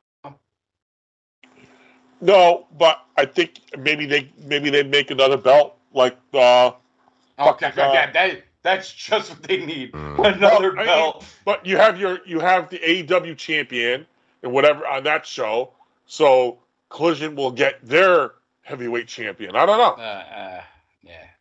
Yeah. I don't see that going on both. I don't. Here we go again with too many belts. I don't. I don't. I mean, they literally are putting their ROH tag team champions, their ROH 6-man champions, their ROH pure champion, their ROH champion on fucking AEW already, alongside all the AEW champions they have. Yeah, but if they do a brand split, right? I agree 100%. Wardlow should go with his TNT belt to TNT. I agree with that. And if Punk's on there, he should elevate it. He should just suck it up. That should be big enough. Let him go in the ring with Wardlow and let him elevate that belt, right? Make it big enough. Yeah. But here's my question. If the AEW World Champ, MJF, is over on Dynamite, they'll also have the Orange Cassidy belt, right? But what is the secondary belt on Collision? He's going to make one. Oh, yeah. He's going to make another one, right? Because they need a secondary belt. So Right, yeah. Yeah, you're probably right. So either way, you're going to get another belt. Yeah, I think so. All right, main event. It's just a matter of what it is. Exactly. Main event time. We got Anarchy.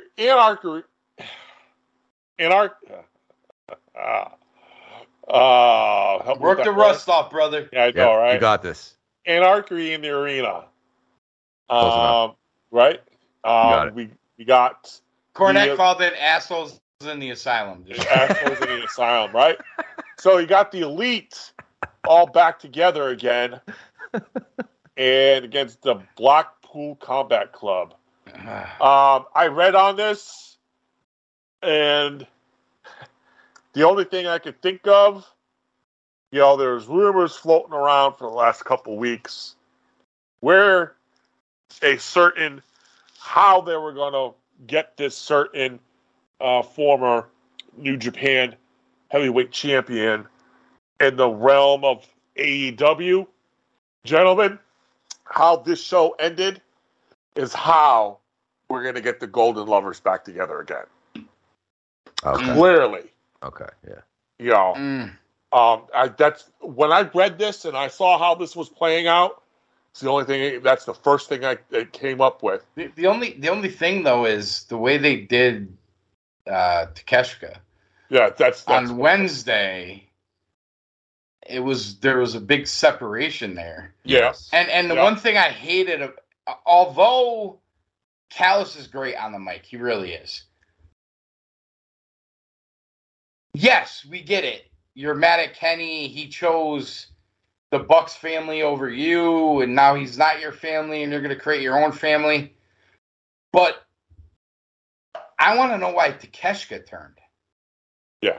Why did Takeshita have their back this whole time and then decide, nah, I don't have their back anymore? Was it money? Was it fame? Yeah. Was it jealousy? Give us something. Yeah, I don't expect an answer for that. No. All right. So that's one of my problems with the Golden Lovers story there, which you're probably right. That's probably what they'll do, but it doesn't make any sense. Anyway. See, okay, I got to stop there because it's, again, this is what we talked about that night. If Takeshita joins Blackpool, then yeah, bring in Ibushi. Right, because you need another guy. To even it up. Exactly. Right, I get it, but I get it. In that sense, it makes sense. Right, but you're right. They did a big separation, and it is clear that he's not in Blackpool. He's with Callis. So I don't know what they're doing. And Daniel Bryan went out of his way like 4 times since the show to say he doesn't know why he turned. He doesn't know why that happened. Mm-hmm. That they're not with Blackpool. Yeah, but I think they'll figure that out, and that's how we get our 5-on-5. Yeah, well, because I think that's where you're headed. Right, but to me, that's a problem. Get the fuck out of it. I hated it before this match, and then all right, I'm gonna go ahead. They played a fucking song. Oh, you would have loved it, Wildhouse. 20 minutes during the match. We had to listen to Moxley's babyface fucking entrance song. No. Wildthing for 20 fucking minutes. Live band Wildhouse. 4 times over. They just kept playing it. It was the greatest super kicks I've ever saw in my life. Were when the Young Bucks super kicked the fucking lead singer out of his blackface and ended it finally. So, which was ridiculous. Then you got fucking Claudio and Matt Jackson in some kind of a tunnel situation with a truck parked like adjacent. Like no one would ever park a truck that way. I'm like, why is this truck parked like this? Yeah. Like I hate to be a fucking nitpicker. No, it's fucking details, bro. Yep. Why is the truck parked sideways? We have no idea. Claudio takes out Matt Jackson in the back of the truck. Okay, yeah, great. I'm reading that. I just read that right Claudio now. Claudio leaves, goes back to the fucking ring. Where's Matt Jackson? We have no idea. All right, here comes Matt Jackson. Moxley has whoever in a fucking submission. And then Matt Jackson kicks him with the fucking exploding sneaker. Just read that. or wait. Like, explain this to me. You want to tell me wrestling's not fake, and then you do that. What? Like, Matt and Nick Jackson, please explain to me why that makes sense, why it's cool, why you did it. I want to know. Like, I really want to fucking know what the thought process is behind that. It wasn't cool. It wasn't fun. It didn't excite me. I saw him do it, and I'm like, what the fuck was that? What the Haven't you guys embarrassed yourselves enough with exploding rings that never exploded and fucking idiotic bullshit? Not only that, if I paid to be in that show, or I bought a cheeseburger to get my free ticket, which was what they were doing, to get into that show, do I want to watch guys fight on the stairs and throw each other into garbage cans and fight around the arena and do this and do that? And of course, Moxley was bleeding 2 minutes into the match, and the referee, Bryce Remsburg, was bleeding 2 minutes into the match. And then you got Claudio, who never bleeds. Claudio doesn't even get a mark on him. Nope. And then Daniel Bryan's bleeding, and Hangman's bleeding, and Omega's bleeding. Why do I care about any of this? And then put the cherry on top. And I'm going to throw kudos to Cornette because I've been mentioning it so you all know I've listened. And he brought up a great point, which I was thinking at the fucking time, and I wish I never listened so I could just make it my point. When Hangman pulls the patch off, what was the deception with the patch? With the eye patch? Like, oh, he stabbed me in the eye with a screwdriver. Okay, I get it, you were an eye patch. But when you just pull it off like, haha, I fooled you, for no reason. Why? Well, see, Hangman. Drizzling shits. Never mind. I was gonna try bullshit just to fuck with you, but never mind. No, the whole match was the drizzling shits. It was. You know what? You know what's funny, bro? Hollywood, bro. We talked about this when the storyline first started. It was like, all right, you know, you got some Elite, Blackpool, a fight, pro wrestling. You got something you can sink your teeth into. Mm-hmm. And then what did you get? You got a fucking cage match with weapons, a hardcore match with a cage, with a turn, and then you got a fucking anarchy in the arena bullshit. And then these fucking assholes are still fighting each other. Yep. I don't get it. I don't get it. Danielson, what are you doing, bro? What are you doing? Why are you not advocating for a 45-minute to an hour match with Kenny Omega again? Why? That's what we all want to see. Yeah. That's what you want to do. Why are you not pushing for this? Why is Jon Moxley booking these matches? Clearly, Jon Moxley has a very narrow idea of what people want to see. Blood and violence. That's it. Yeah. No wonder why Vince told him to plug his fucking nose. He probably wanted him to shut the fuck up.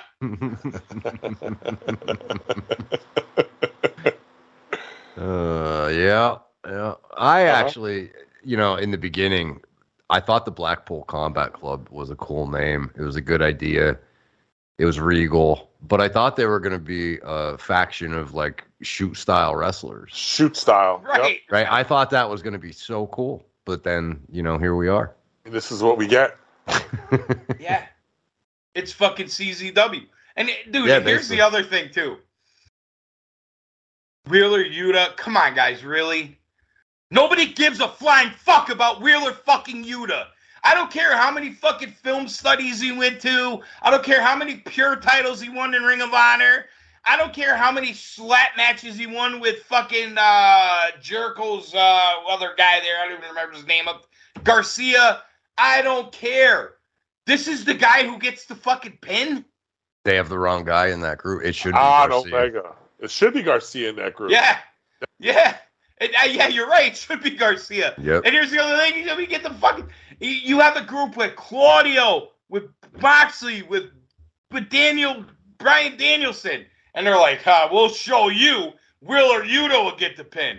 You showed nobody nothing. You showed nobody nothing. Yep. You showed me you're fucking retarded. Nothing against Wheeler Yuta.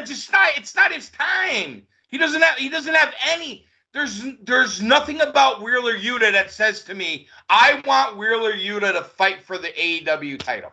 I want to see these guys. I want to see Matt and Nick Jackson focus on the tag team fucking titles. I want to see Kenny Omega and, although I can't stand him, Hangman, focus on the fucking AEW title. I want to see Moxley and Claudio and fucking especially Bryan Danielson focus on the AEW fucking title. You want to know where I see Wheeler Yuta? I want to see him wrestle fucking pockets on the house show that I don't have to fucking watch. White lines. Pure as the driven snow. There it is. That's the show. This is great. That's it. Double or nothing.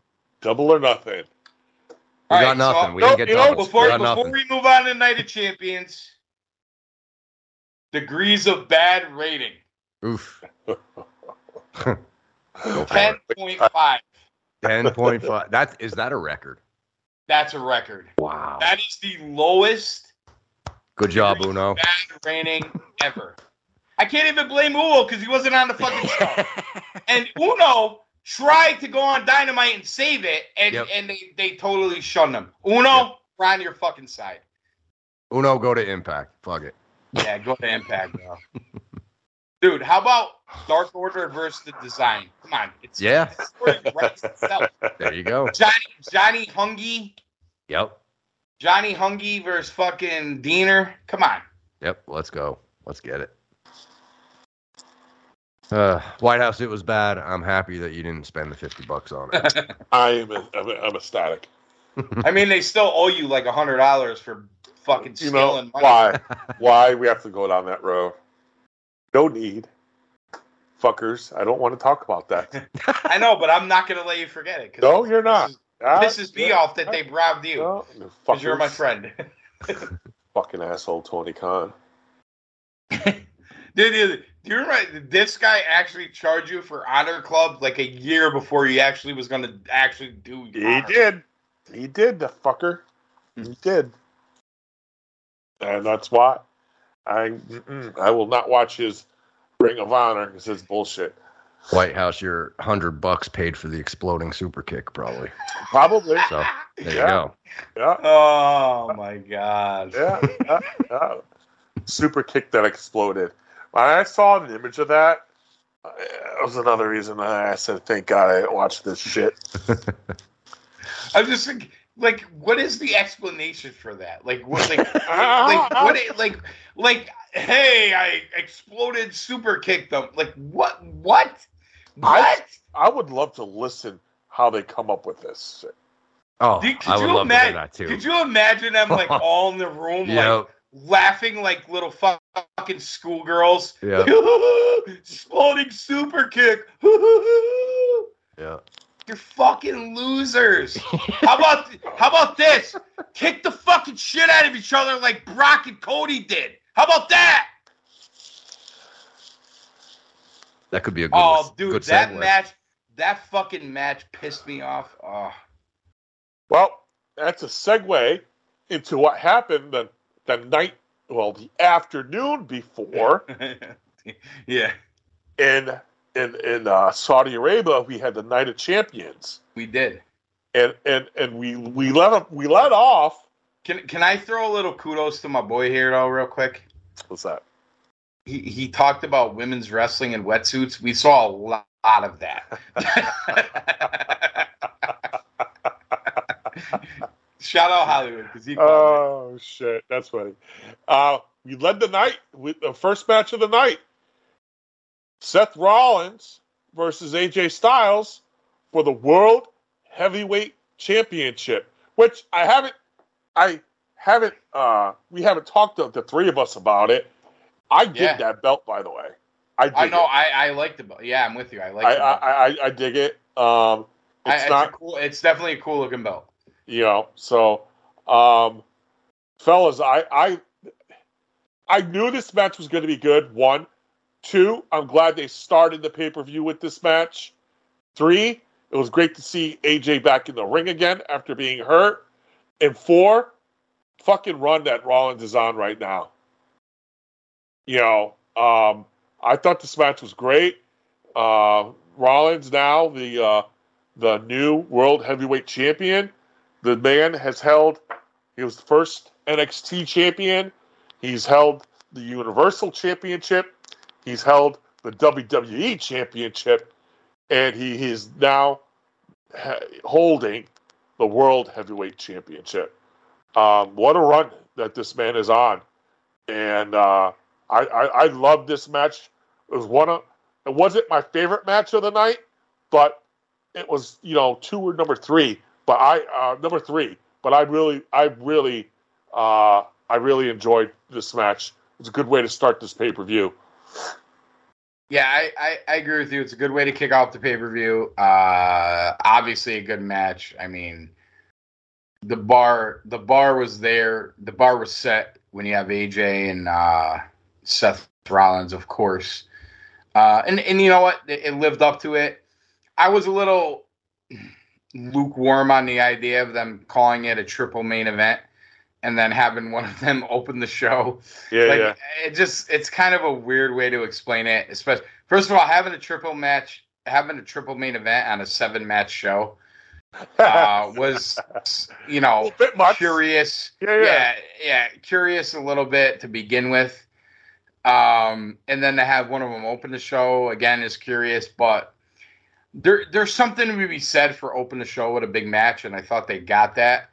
I also think by doing that, they told you something, that the belts that Roman Reigns is carrying are the belts. And I'll go back to what I said before. The ultimate Cody finishing the story, and we'll get there when we get to the Cody match. This is not the belt for him. But I think Rollins is a worthy champion. And obviously him and AJ could put on a show anywhere, anytime, any place. Yeah. So a very good way to kick off a pay-per-view. And after the crowd was hot in Jeddah for there. sure. It was. Yeah. Great match. Seth. Glad Seth is the first. So do we know? Is it the first ever?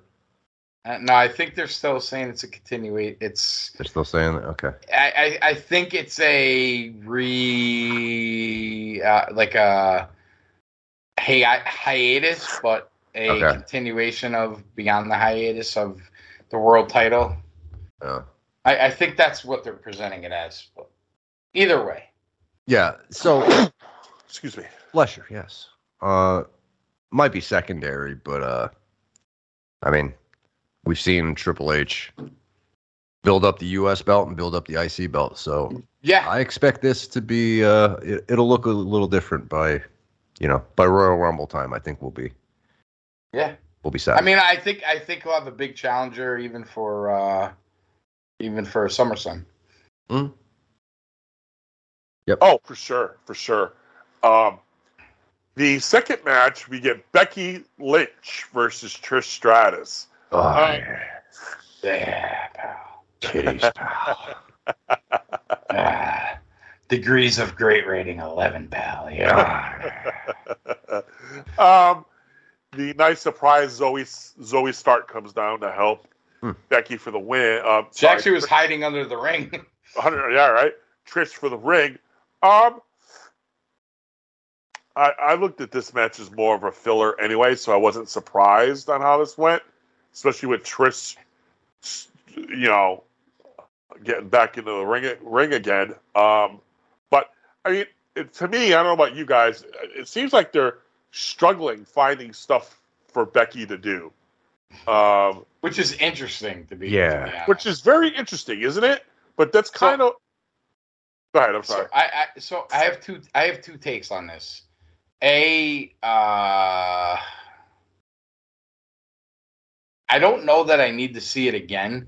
So I almost wish that Becky won just to give it some closure and to move on to. I think this is what we're getting at SummerSlam. And this is obviously going to go into, another pay-per-view or SummerSlam. Yeah. Either or. It might Money in the Bank, SummerSlam. Yeah, it might go to SummerSlam. So because you got to remember Lita. I think you're gonna I think you're gonna be right, Lita. Yep. So I think you're gonna be exhausted with that by then, if you're not already. And the other side of it, I'll say, is they have 17 million women's wrestlers, and they had to go back to Trish here. I think that says something. And I think that's why other promotions only do one or two women's matches here or there. Just this. I'm not saying this to be derogatory towards women, but you have a roster that was built predominantly by men for a long time, that you're now building women into it, which is great. I'm not knocking it at all, and I think there's obviously a place for it, and there's obviously good matches that come out of it. But I think WWE's got to the point where this is an overcorrection, where they're trying to make it equal all the time when it doesn't have to be. Just have one or two really good fucking women's matches on your show and leave it at that. Not the day and age we're in, man. Unfortunately. Well, it could be. They just seem to think that they have to do this overboard stuff and have it 50-50, whatever it is. And the bottom line is, if they're going to keep doing that, this is what you're going to get. You're going to get a lukewarm program that you're kind of in on, you're kind of out of on.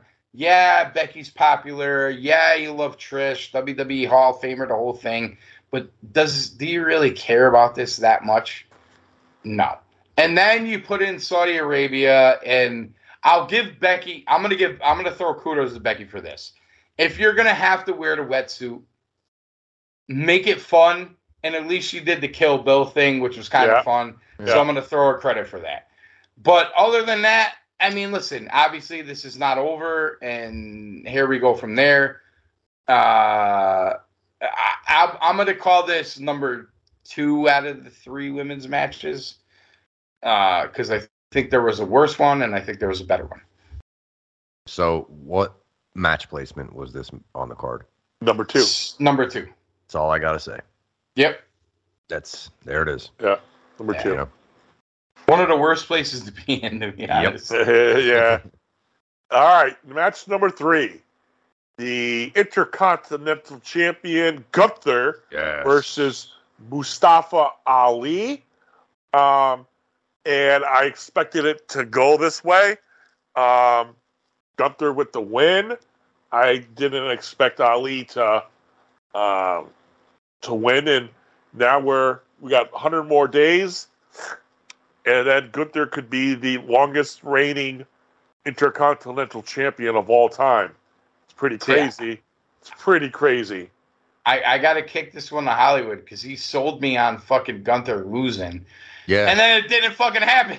Well, go ahead. Yeah. Now the White House, the way I said this was. No, he did. He did a good job of selling it. I would if I was Triple H, I would tell the ref before the match, I'm gonna call this as it goes, because I'm not sure how I want to do this. So I thought maybe they could recreate the magic of Puerto Rico. Okay. If the crowd was super hot for Ali. Yeah. Okay. Like they were for Selena Vega. Yeah. Yeah, okay. And then that would do 2 things. It would give Ali the belt and a major pop, and maybe you get lucky and create a star with him. And then it also takes the strap off Gunther. You can move him up to the world title division, if you want to call it that. But they didn't do that, and Triple H made the right call there, I think, because it wasn't that, like, they showed the package of Ali doing his the Mecca thing, before the match, and I think they tried to get it there, but it didn't quite get there, if that makes sense. So, yeah. I just don't think he's there, you know what I mean? Yeah. He's just... But, man, Gunther can go, man. Gunther's... Dude, Dude, that fucking entrance was fucking awesome. Dude, it's so badass. Yeah. He might be my, favorite guy going right now. Him and Imperium. Just the whole Imperium package is, awesome. I love watching that. Could you actually see him being the guy one day that beats Roman? Yep. Uh-huh. Yep. Okay. 100%. So it's not just me. Nope. Because, dude, when it was Ludwig Kaiser, or however the fuck you say his name. He's great. He does, awesome. His entrance... The Intercontinental Champion, Gunther! And they just turn their head. It's just so cool. So it's awesome. Fucking good. Yep. Yeah, dude, it's so good.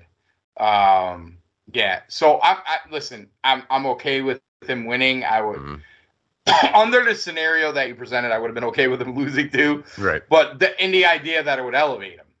Right. But I'm also okay with him winning. So, yeah. And listen, this is what kind of where the storyline's at. I think they gave it was kind of that tease match where you didn't get the winner.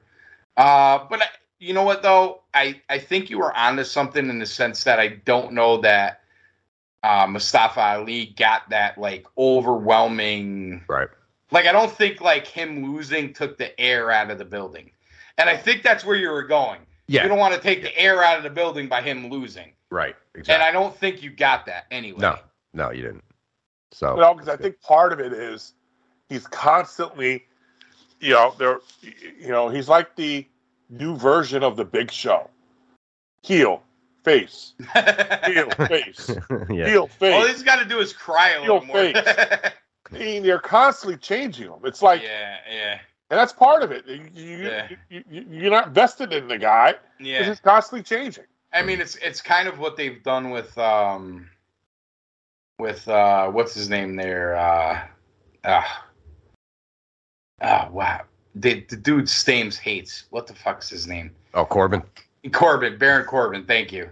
Yep. Yeah. It's kind of like what they've done with him. Every time you're kind of onto something, it goes away. And yeah, exactly. And the thing is, I mean, obviously Ali could go, but Gunther could wrestle anybody. It's just he's just that good. He's awesome. Yeah, if I'm watching him and I'm in a gorilla, if I'm Vince or if I'm Triple H, I'm like, yeah, I got something here. Yeah. Like I have a WrestleMania main eventer here. The only thing I may have considered was making it a squash match, just for Gunther. You know what I mean? Mm-hmm. Yeah, and I get what you're saying, but I think that maybe Hollywood was onto something where, you know, maybe they would have called an audible had that been, you know, not to deflate the building type of thing. You know what I mean? Maybe, you know, obviously they haven't really been conscious of that lately, so I don't know. But maybe not being conscious of it lately made in them. So, you know, I get it from both sides, but I thought it was a good match, and I love the entrance, and he just comes off as a star. Oh, for sure. Yeah, 100%. All right, next match. Bianca Belair versus Asuka. And, you know, since they brought back Asuka, seems that she's been on a run. And to no surprise, Asuka's the new Raw Women's Champion. And all I could say is it's about damn time. You know what? I think you got the right result. Mm-hmm. But if AEW didn't have a show this weekend, this would have been my least favorite match. I just didn't care. I feel like I cared more about this match at Mania. I don't know. I'm not the biggest fan of Bianca. It just, yeah. I'm glad. I guess I'm glad Asuka won, but I don't know, man. Like I just don't have a lot to say. Like this match was just like, you know what I mean? Yeah, here we go again. You know, it felt like. Yeah, I didn't like the fact that they wrestled at Mania, then they did the draft, and of course she has the Raw belt on SmackDown, but Asuka went with her too. So I'm like, come on. Yeah. So you know. Well, that's the other thing that annoys the fuck out of me. You have the Raw belt on SmackDown and the SmackDown belt on Raw. It's very confusing. It's idiotic. And you wanted to see fresh matchups but yeah, whatever. Okay, so Asuka's champ. I didn't like the finish of this match either with the botched missed. I give you know that was weird. You talked about Cole being better. I like the idea of Cole saying, well, he did try to sell it because he said, well, on SmackDown she tried to blow the mist and she missed her. So this time she blew it into her hand and rubbed it in her eyes. You know what I mean? Like he tried to. He at least tried to sell it, but it's almost like, all right, is this how idiotic we're getting with this? Yeah. Yeah. Why did not a fan of this one. Why didn't she just do that in the beginning of the match? Right. Yeah. Yeah. You know, it's nitpicky, but I mean, you know. Right. It just wasn't very good. But to your point, Wildhouse, I'm glad Asuka has the belt too, because I'm not a big Bianca fan. No, I'm over it. It seems like that she's the one that's getting forced down the throat now, and I was saying, Busted Open, Bully and Mark Henry have been talking a lot about Bianca not getting better and not, you know, whether it's she being allowed to do more or not being allowed to do more. They're not extenuating her positives. They're not bringing like her best out, and I think that's a fair assessment. Yeah, that's a real fair assessment. Next match, and probably being nice too. Right.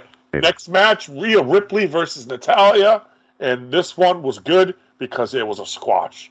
Yeah, I love this one.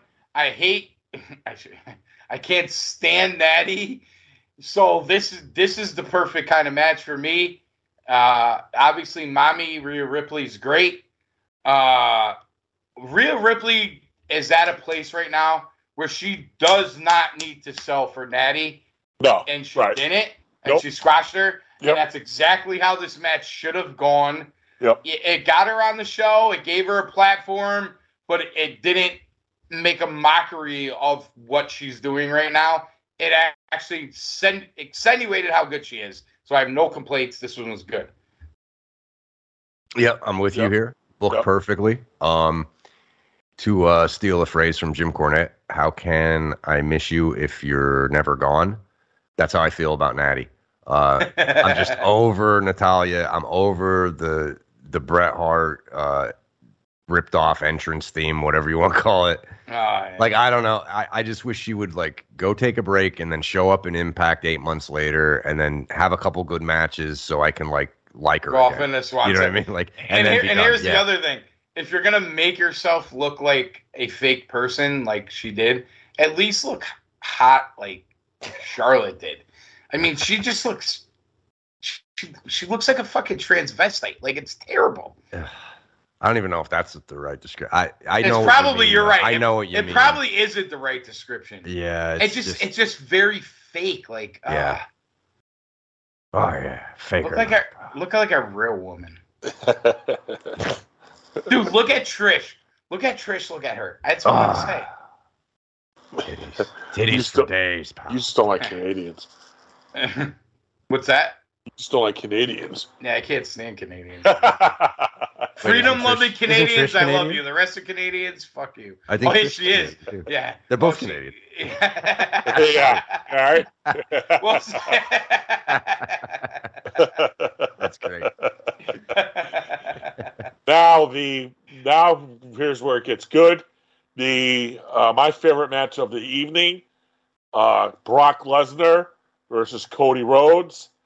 Yes, my guy took the loss, but it was the right time, and it was the right way. I liked everything about this match. You got Cody with his cast, and there was a couple times in that match like, holy shit, he's really going to pull it off. And then Brock just does what Brock does, and I like how he passed out. He didn't tap. He didn't take the pin. Mm-hmm. It was a pass out, and I thought that was the right way to go. And now with them 1-1, looks like we're getting one more. Yep. Yeah. Hollywood, you want to go first? I thought this was perfect again, just like the mommy squash match. Yeah, and it they have something with Brock. At first, I was skeptical because I thought, at first I thought they were just going to squash Cody like they did to Cena, right, time with Brock. Yeah. But they got something here, and I'm shocked they got something here. So yeah, I want to see a third. I thought this was great. I thought the cast was awesome, and I love that Brock just attacked the arm anyway. Like, he didn't give a fuck. You know, he's gonna be Brock, and he's gonna break your arm or make you pass out. So that's exactly what they did. Yeah, the other thing they did too was he had him in the submission the first time there, and he thought he was gonna tap or pass out, and then he hit him with another crossroads, and he thought he was gonna win, which like gave you like like you were just like And dude, I gotta be honest. I heard Cody lost before I saw it. And I was like, wow, what the fuck? And then I watched it. And I was like, this is fucking great. Yeah. I was on the edge. I knew Cody was going to lose, and I was still on the edge of my seat. Yeah. That's, when they did something right. Absolutely. I just got goosebumps. Yeah. These guys, I'm telling you right now, if you had said this to me a year and a half ago, that I'd be happy that Cody left AEW. Obviously, I wouldn't have been because I was screaming at him for doing it. Mm-hmm. Dude, this guy is on another level. Yep. And he's doing it with the greatest performers in the world. Yep. Lesnar, Roman Reigns, Seth Rollins. Amazing. And here's the thing. Last week, I laid out a scenario that Hollywood agreed with Cody winning Money in the Bank and all that, and that's how he was going to get back into this title. I'm scrapping it, bro. I'm fucking scrapping it. You got to finish this Brock story. This has to go on till WrestleMania. The ups, downs, get knocked down, get back up, lose again, fight again, get an injury, come back stronger, fight back, son of a plumber, the whole thing, grandson of a plumber, whatever it is, son of Dusty. Dude, this goes back to the 1 year. Remember they did the whole year of The Rock and Cena? Yeah. Yeah. This story is going to be from the Royal Rumble of this past year in January through WrestleMania next year. That's the story. They were ahead of us on this. I gotta disagree. Man. I gotta disagree on that just a little bit. I think that's what it is. I honestly think that's what it is. I think there's too much time. I think Cody has to beat Roman at Mania. Oh, at Mania? Yeah. Oh, no. Yeah, no, that's what I'm saying. He's going to beat him at Mania. Oh, I thought you were talking about Brock. No. Okay. I thought you were extending Brock to Mania. Oh, no. I'm sorry. No, I got you. No, I'm with you then. I'm with you.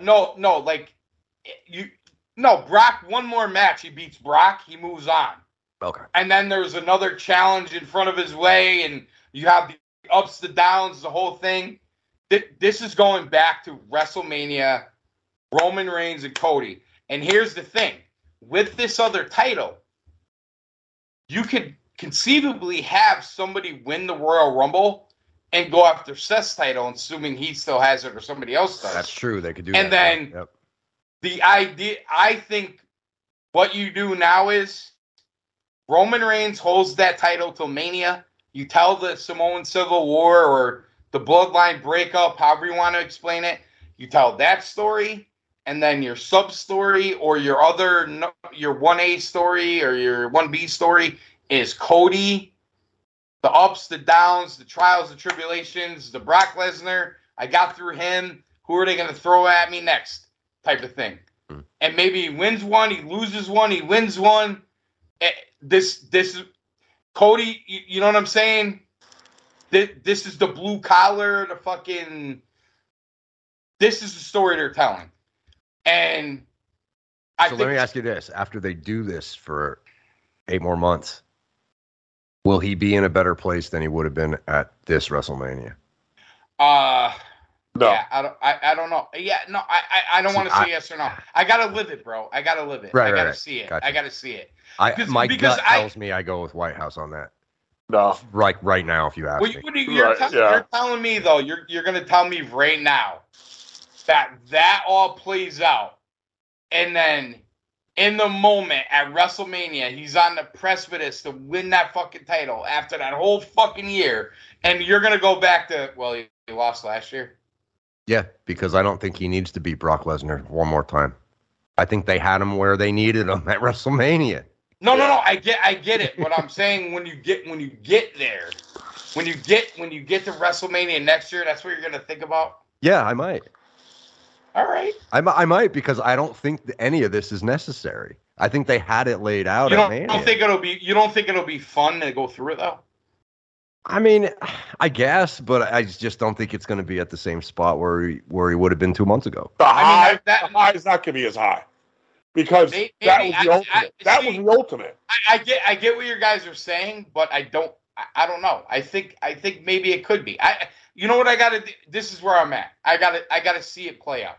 Let's see. I'm not saying you're wrong or right. Right. Yeah. I'm not saying you're wrong either. But I definitely say you could be right. What I also saying is. Maybe this was the idea. Maybe this is how they planned it. I don't know. I don't know why. Or with the injury, maybe this was the initial plan too. It could have been. Maybe they were worried about him being injured. Maybe they're making a big deal about all these records that Reigns is setting. Maybe that was maybe they really wanted to do that. And I agree with you. Cody's story maybe suffered because of that. But when it plays out and you get there next year, I'll give you this. It also is going to leave you doubt. Because maybe when you're watching it, in the moment, you're going to be like, are these motherfuckers going to pull the rug out from me? Yeah, for Maybe. sure. Yeah. Sure. Yeah. For sure. Yeah. Sure. I think could kick in. That could happen. Dude, the other thing, too, is it's in Philly. And I know it was in LA last year, but in Philly, they might tear the stadium down. You know what I mean? Like, Yeah. me and Jigsaw have been talking about going. Dude, I'm telling you right now. Grease the light poles. Like I'm telling you right now, if this Cody story keeps playing the way it is, and then in like September when Mania goes on sale, I might pull the trigger. I might just pull the trigger to be there. When do they? August or September? Do they? Yeah, August or September or something like that. Somewhere in there. Okay. I think that's when they put the packages on. Yeah. Okay. See, because here's the deal. Like what you're saying, like I see that playing out, but there's a couple things. If you don't have Cody winning the Royal Rumble, how are you getting the guy on Raw to fight the guy on SmackDown? Well, I mean, again, you have a long way to go. You have a long way to go. You know listen, bro. I get what you're saying, but you're trying to make sense of their brand split, a sense that they don't make of it. Clearly, by just the fucking pay-per-view they just gave you. I know, they did a brand split, and then they had Roman Reigns and Solo fight for the fucking tag titles this week for two guys who are on Raw. You know what I mean? Two guys were SmackDown for two guys on Raw. But the tag titles, they go back because they have both. They're on both shows. They didn't say that. No, but that's no. You're assuming that. You're assuming that. You know what I'm saying? Like, I agree with you. That's the way it should be. I think my opinion is every title should go to either show. That's my opinion. That way you can make all these mysterious things go away. But here's the thing. They clearly said that Owens and Zayn were on Raw. And they clearly said that the Bloodline, especially Solo and Reigns, was on SmackDown. They clearly said that during the draft, right? But I thought the afterpiece was because they're champs, they could go to SmackDown. I don't recall hearing that, and I agree that's the way it should be. But the way they did it in the draft was not that way. And then all of a sudden you have them fighting each other. So I get it, bro. If you're gonna have one tag champ, they're gonna have to go back and forth. I think all the titles should be interchangeables for the shows. They could go. I think that should be the exception. Shouldn't be like Brock and Osmosis. It should be fucking the champions, right? Yeah. But that's not the way they sold it. So technically, AJ was just on Raw, and he was drafted to SmackDown. He teamed up with Seth on Monday night. Yeah, well, thank you. So, there's another. I was just sitting here thinking about it. That is true because because they had a SmackDown guy versus a Raw guy for that other title. Yeah. You're right. Yeah, you're right. Yeah. So they already broke that rule. That was Vince's doing. That was his request. Or hey, how about this? Now I kind of think they're gonna do Cody versus Brock at Money in the Bank anyway. Although I think they should. You do? I don't. I think they should do it at SummerSlam. I think Cody's going to be involved in the Money in the Bank. Ooh. Okay. All right. Could you give Cody the briefcase and Brock? No, Harry. No. Here's what you do. Go ahead. That's probably. I got it. I can explain the whole thing. Go ahead. This is where I made the mistake last week. So here's what we do. Cody wins the briefcase. That would be it. Cody has the rubber match with Brock at SummerSlam. Cody says, I am going to cash in at the main event in Philly at WrestleMania. He could do that, yeah. Instead of saying I'm going to cash in at SummerSlam, which is what I said last week, he uses that briefcase to get the main event. And that's how you That's how you prevent do it. him from having to win the Royal Rumble. Yep. And then But whoever wins the Royal Rumble, Yeah. then you sell it as, are they going to be a 3-way or are they going to challenge Seth? Right? Good. I guess that's the way Yeah, you do sure. it. Why not? Yeah. Or you just bill it, winner goes against the world champion. Or you could do that, right? Winner goes against that belt instead of the equal choice. Yep. Yeah. All right. You yeah, could do you it could that do way. either.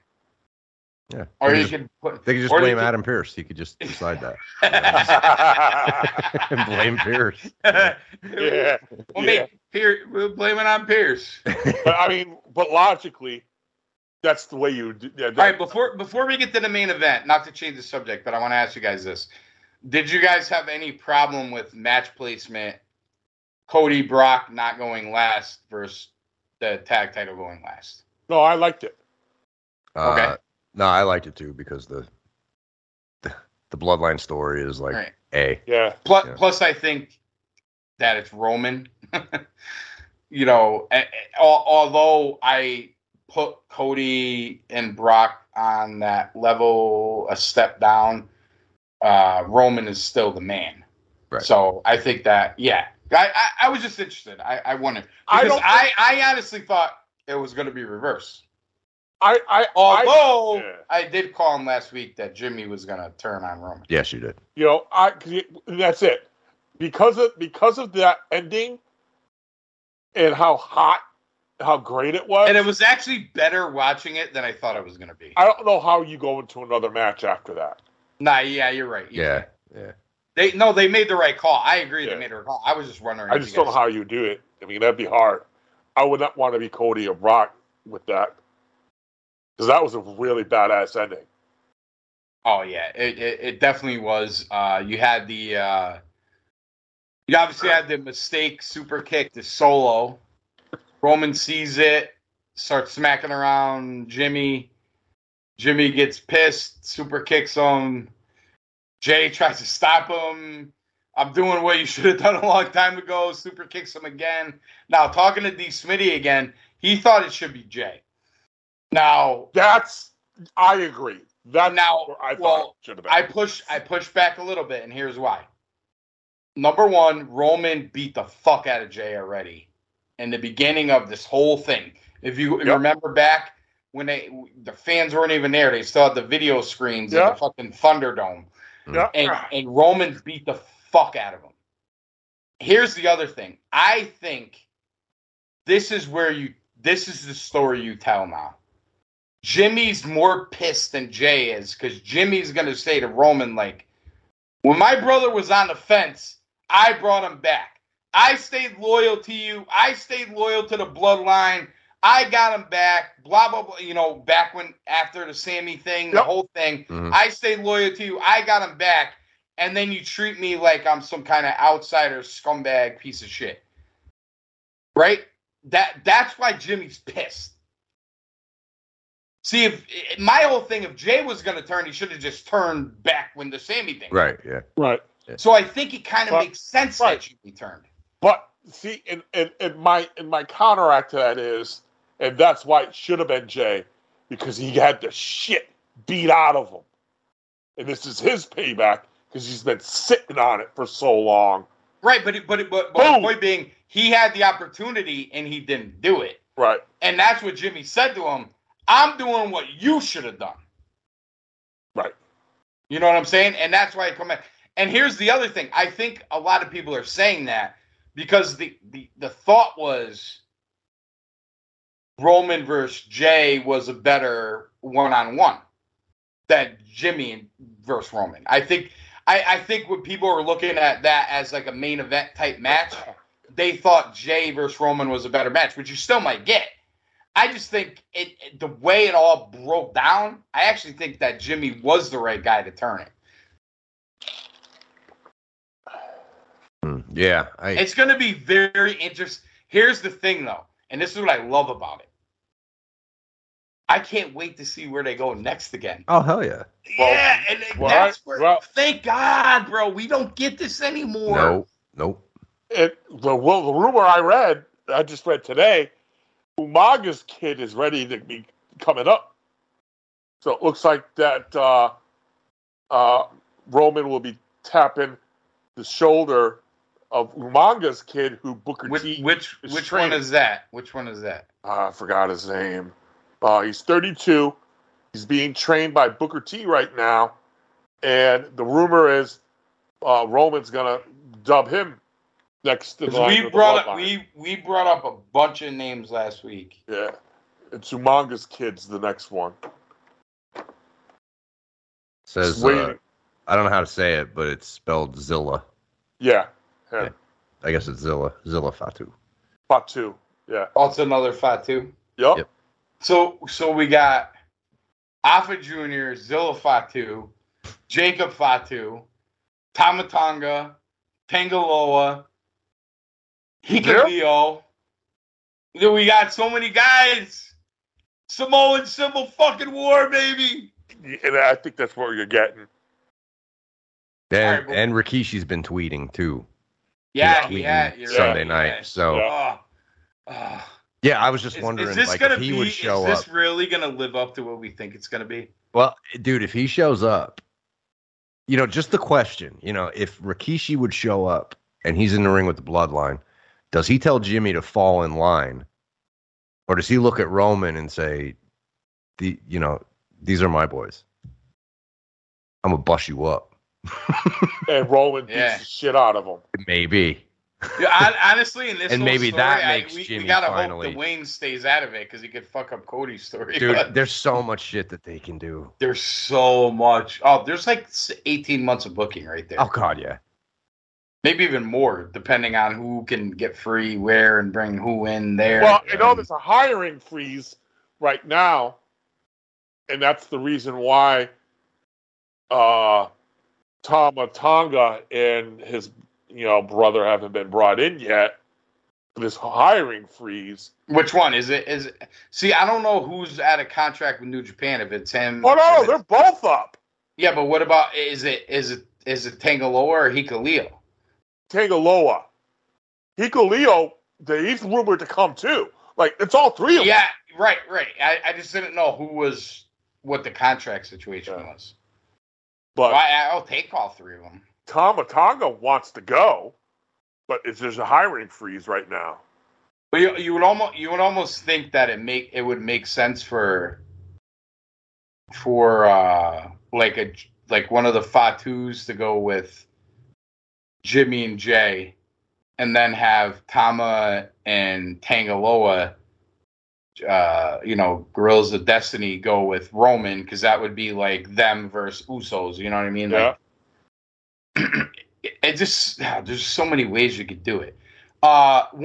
Before we wrap up, let's take it from the Sammy Owens side. You had Sammy come out, obviously like way over with the crowd. Yeah, way over with the garb, speaks in a native tongue. It's way over with the crowd, which I mean I'm sure made him happy. Was huge for him. What are you doing with them after this? Dude, they're in a tough situation. You got to get them away from this bloodline thing, right? Yeah, you do. You gotta. Yeah, and dude, I think it's overlooked critical thing here for both of them. I think Owens is just gonna have enough and just turn on Sammy again. I think everybody thinks that, right? because the funny part is, like, you could see, like, if you really wanted to like turn Seth heel and have Owens turn on Zayn, like Sami Zayn could be like your Raw baby, like number one baby face, like in a second. Sure. He's still that over from all this. Yeah. This bloodline thing. Yeah, it's a good question. I don't know what they do. Yeah, it's very interesting, especially because you're carrying like double. You're the undisputed double tag team champs. And here's the thing. Right now, it's something you see in AEW too, which is ridiculous with all the tag teams they have. But even in WWE, like when you look at it, who's the tag team? Like, what tag team are you like, oh, this is the tag team that's going to challenge him? Yeah. Like, there's some tag teams that are NXT, elevated. that team, the NXT that just went to SmackDown. You got to work with them. Eventually, they could be it. They were nasty in NXT. Well, here you go. They're not there yet. SmackDown. They're on Raw. You know what I mean? Like, they're not just. They're not. There just, you are again. They're not there yet, but they could be one of them. That's why I was. I don't know about you guys. I was a little surprised, almost, that Roman and Solo didn't win them, and just for the sense that, just because that would at some point you would think get them back on the Usos, because it's like where are these tag team titles going now? Yeah, I don't know. Yeah, but they did bring up that other team, and they just brought up the Indian guys. You know what? That's the team right there. You just hit it. Maybe those guys. What's his name? What's his name's team, right? Jinder's team, right? Yeah. Yeah, dude, they got it. That's the team. Yeah, you know what? Now that we're talking about this, maybe since they're restocking the tag team division, maybe just remove everybody out. Like, go with Imperium, go with these two new teams. Well, yeah, Imperium's another one. Yeah. You know, good call. Yeah. I think that's what you got to do. You got to elevate these tag teams. They still have Dawkins and Montez Ford. Oh yeah, you got Street Profits. Ford's got Street Profits. Yeah, thank you. Ford needs to go on his own. Yeah, he does. Where's Good Brothers? Still injury? I thought one of them. I know one of them. I thought one of them was hurt. Yeah, I thought Carl maybe had an injury. That might be the reason for that. Or, hey, put him on Finzi and fucking Damian Priest. Yeah, why not? You know? Yeah, why not? I mean, that seems to be... Actually, that's where you probably go next.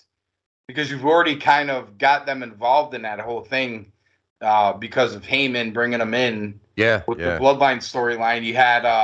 yeah, you're right, dude. That's where they're going. Yep. Yeah, Damian Priest and Finzi. Yep. Or Imperium. You brought up Imperium. Those were the two teams they kind of brought into that. So I think that it'd be surprising to me if they didn't kind of one of those would make sense. Yeah. Yeah, you know what? I didn't see all of Raw on Monday. Did they do anything with that on Monday with those two? No, just that promo, I thought.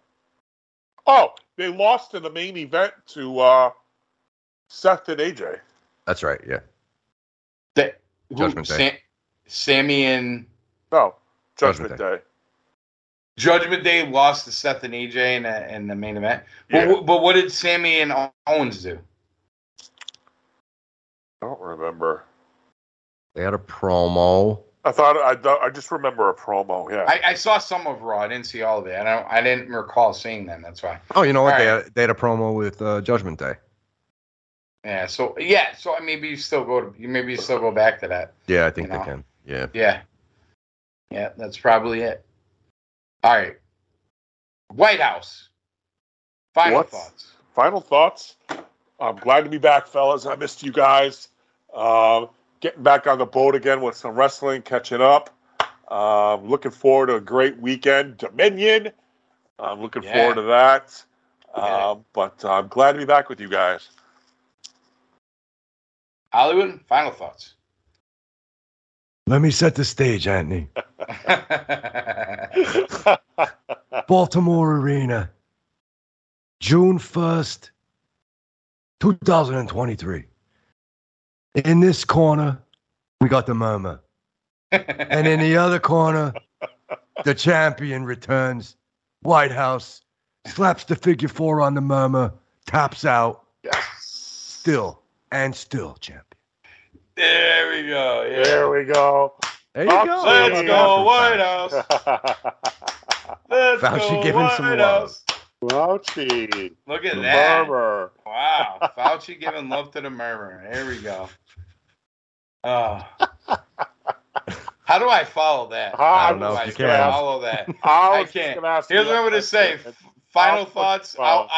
I will be watching Dominion this weekend, and you guys watch Dominion, and we'll break it down next week. And Probably be in a better mood. Fauci, if you feel like it, you watch Dominion too. We could have you break it down too. Oh, imagine that. Oh, imagine. Oh, yeah. Imagine I do 2.5 hours in the Fauci voice. I will give you a medal if you do it. If you do 15 minutes in the Fauci voice, I'll give you a medal. All right. Cool Truth. Happy to have Wildhouse back. Yeah. Shout out. Glad everything is great. Retro Mania Wrestling Podcast Network. Shout out Diamond Dave, Kobe, Kicking Out at 2, Marking Out the Days, Gaijing. And obviously, you can listen to us. So, thanks, everybody. We'll be back next week. We'll break down Dominion. And I'm sure we'll have some flattering things to say about AEW again. But for tonight, for Wildhouse, for Edwards, I'm Daddy Quiz. Good night.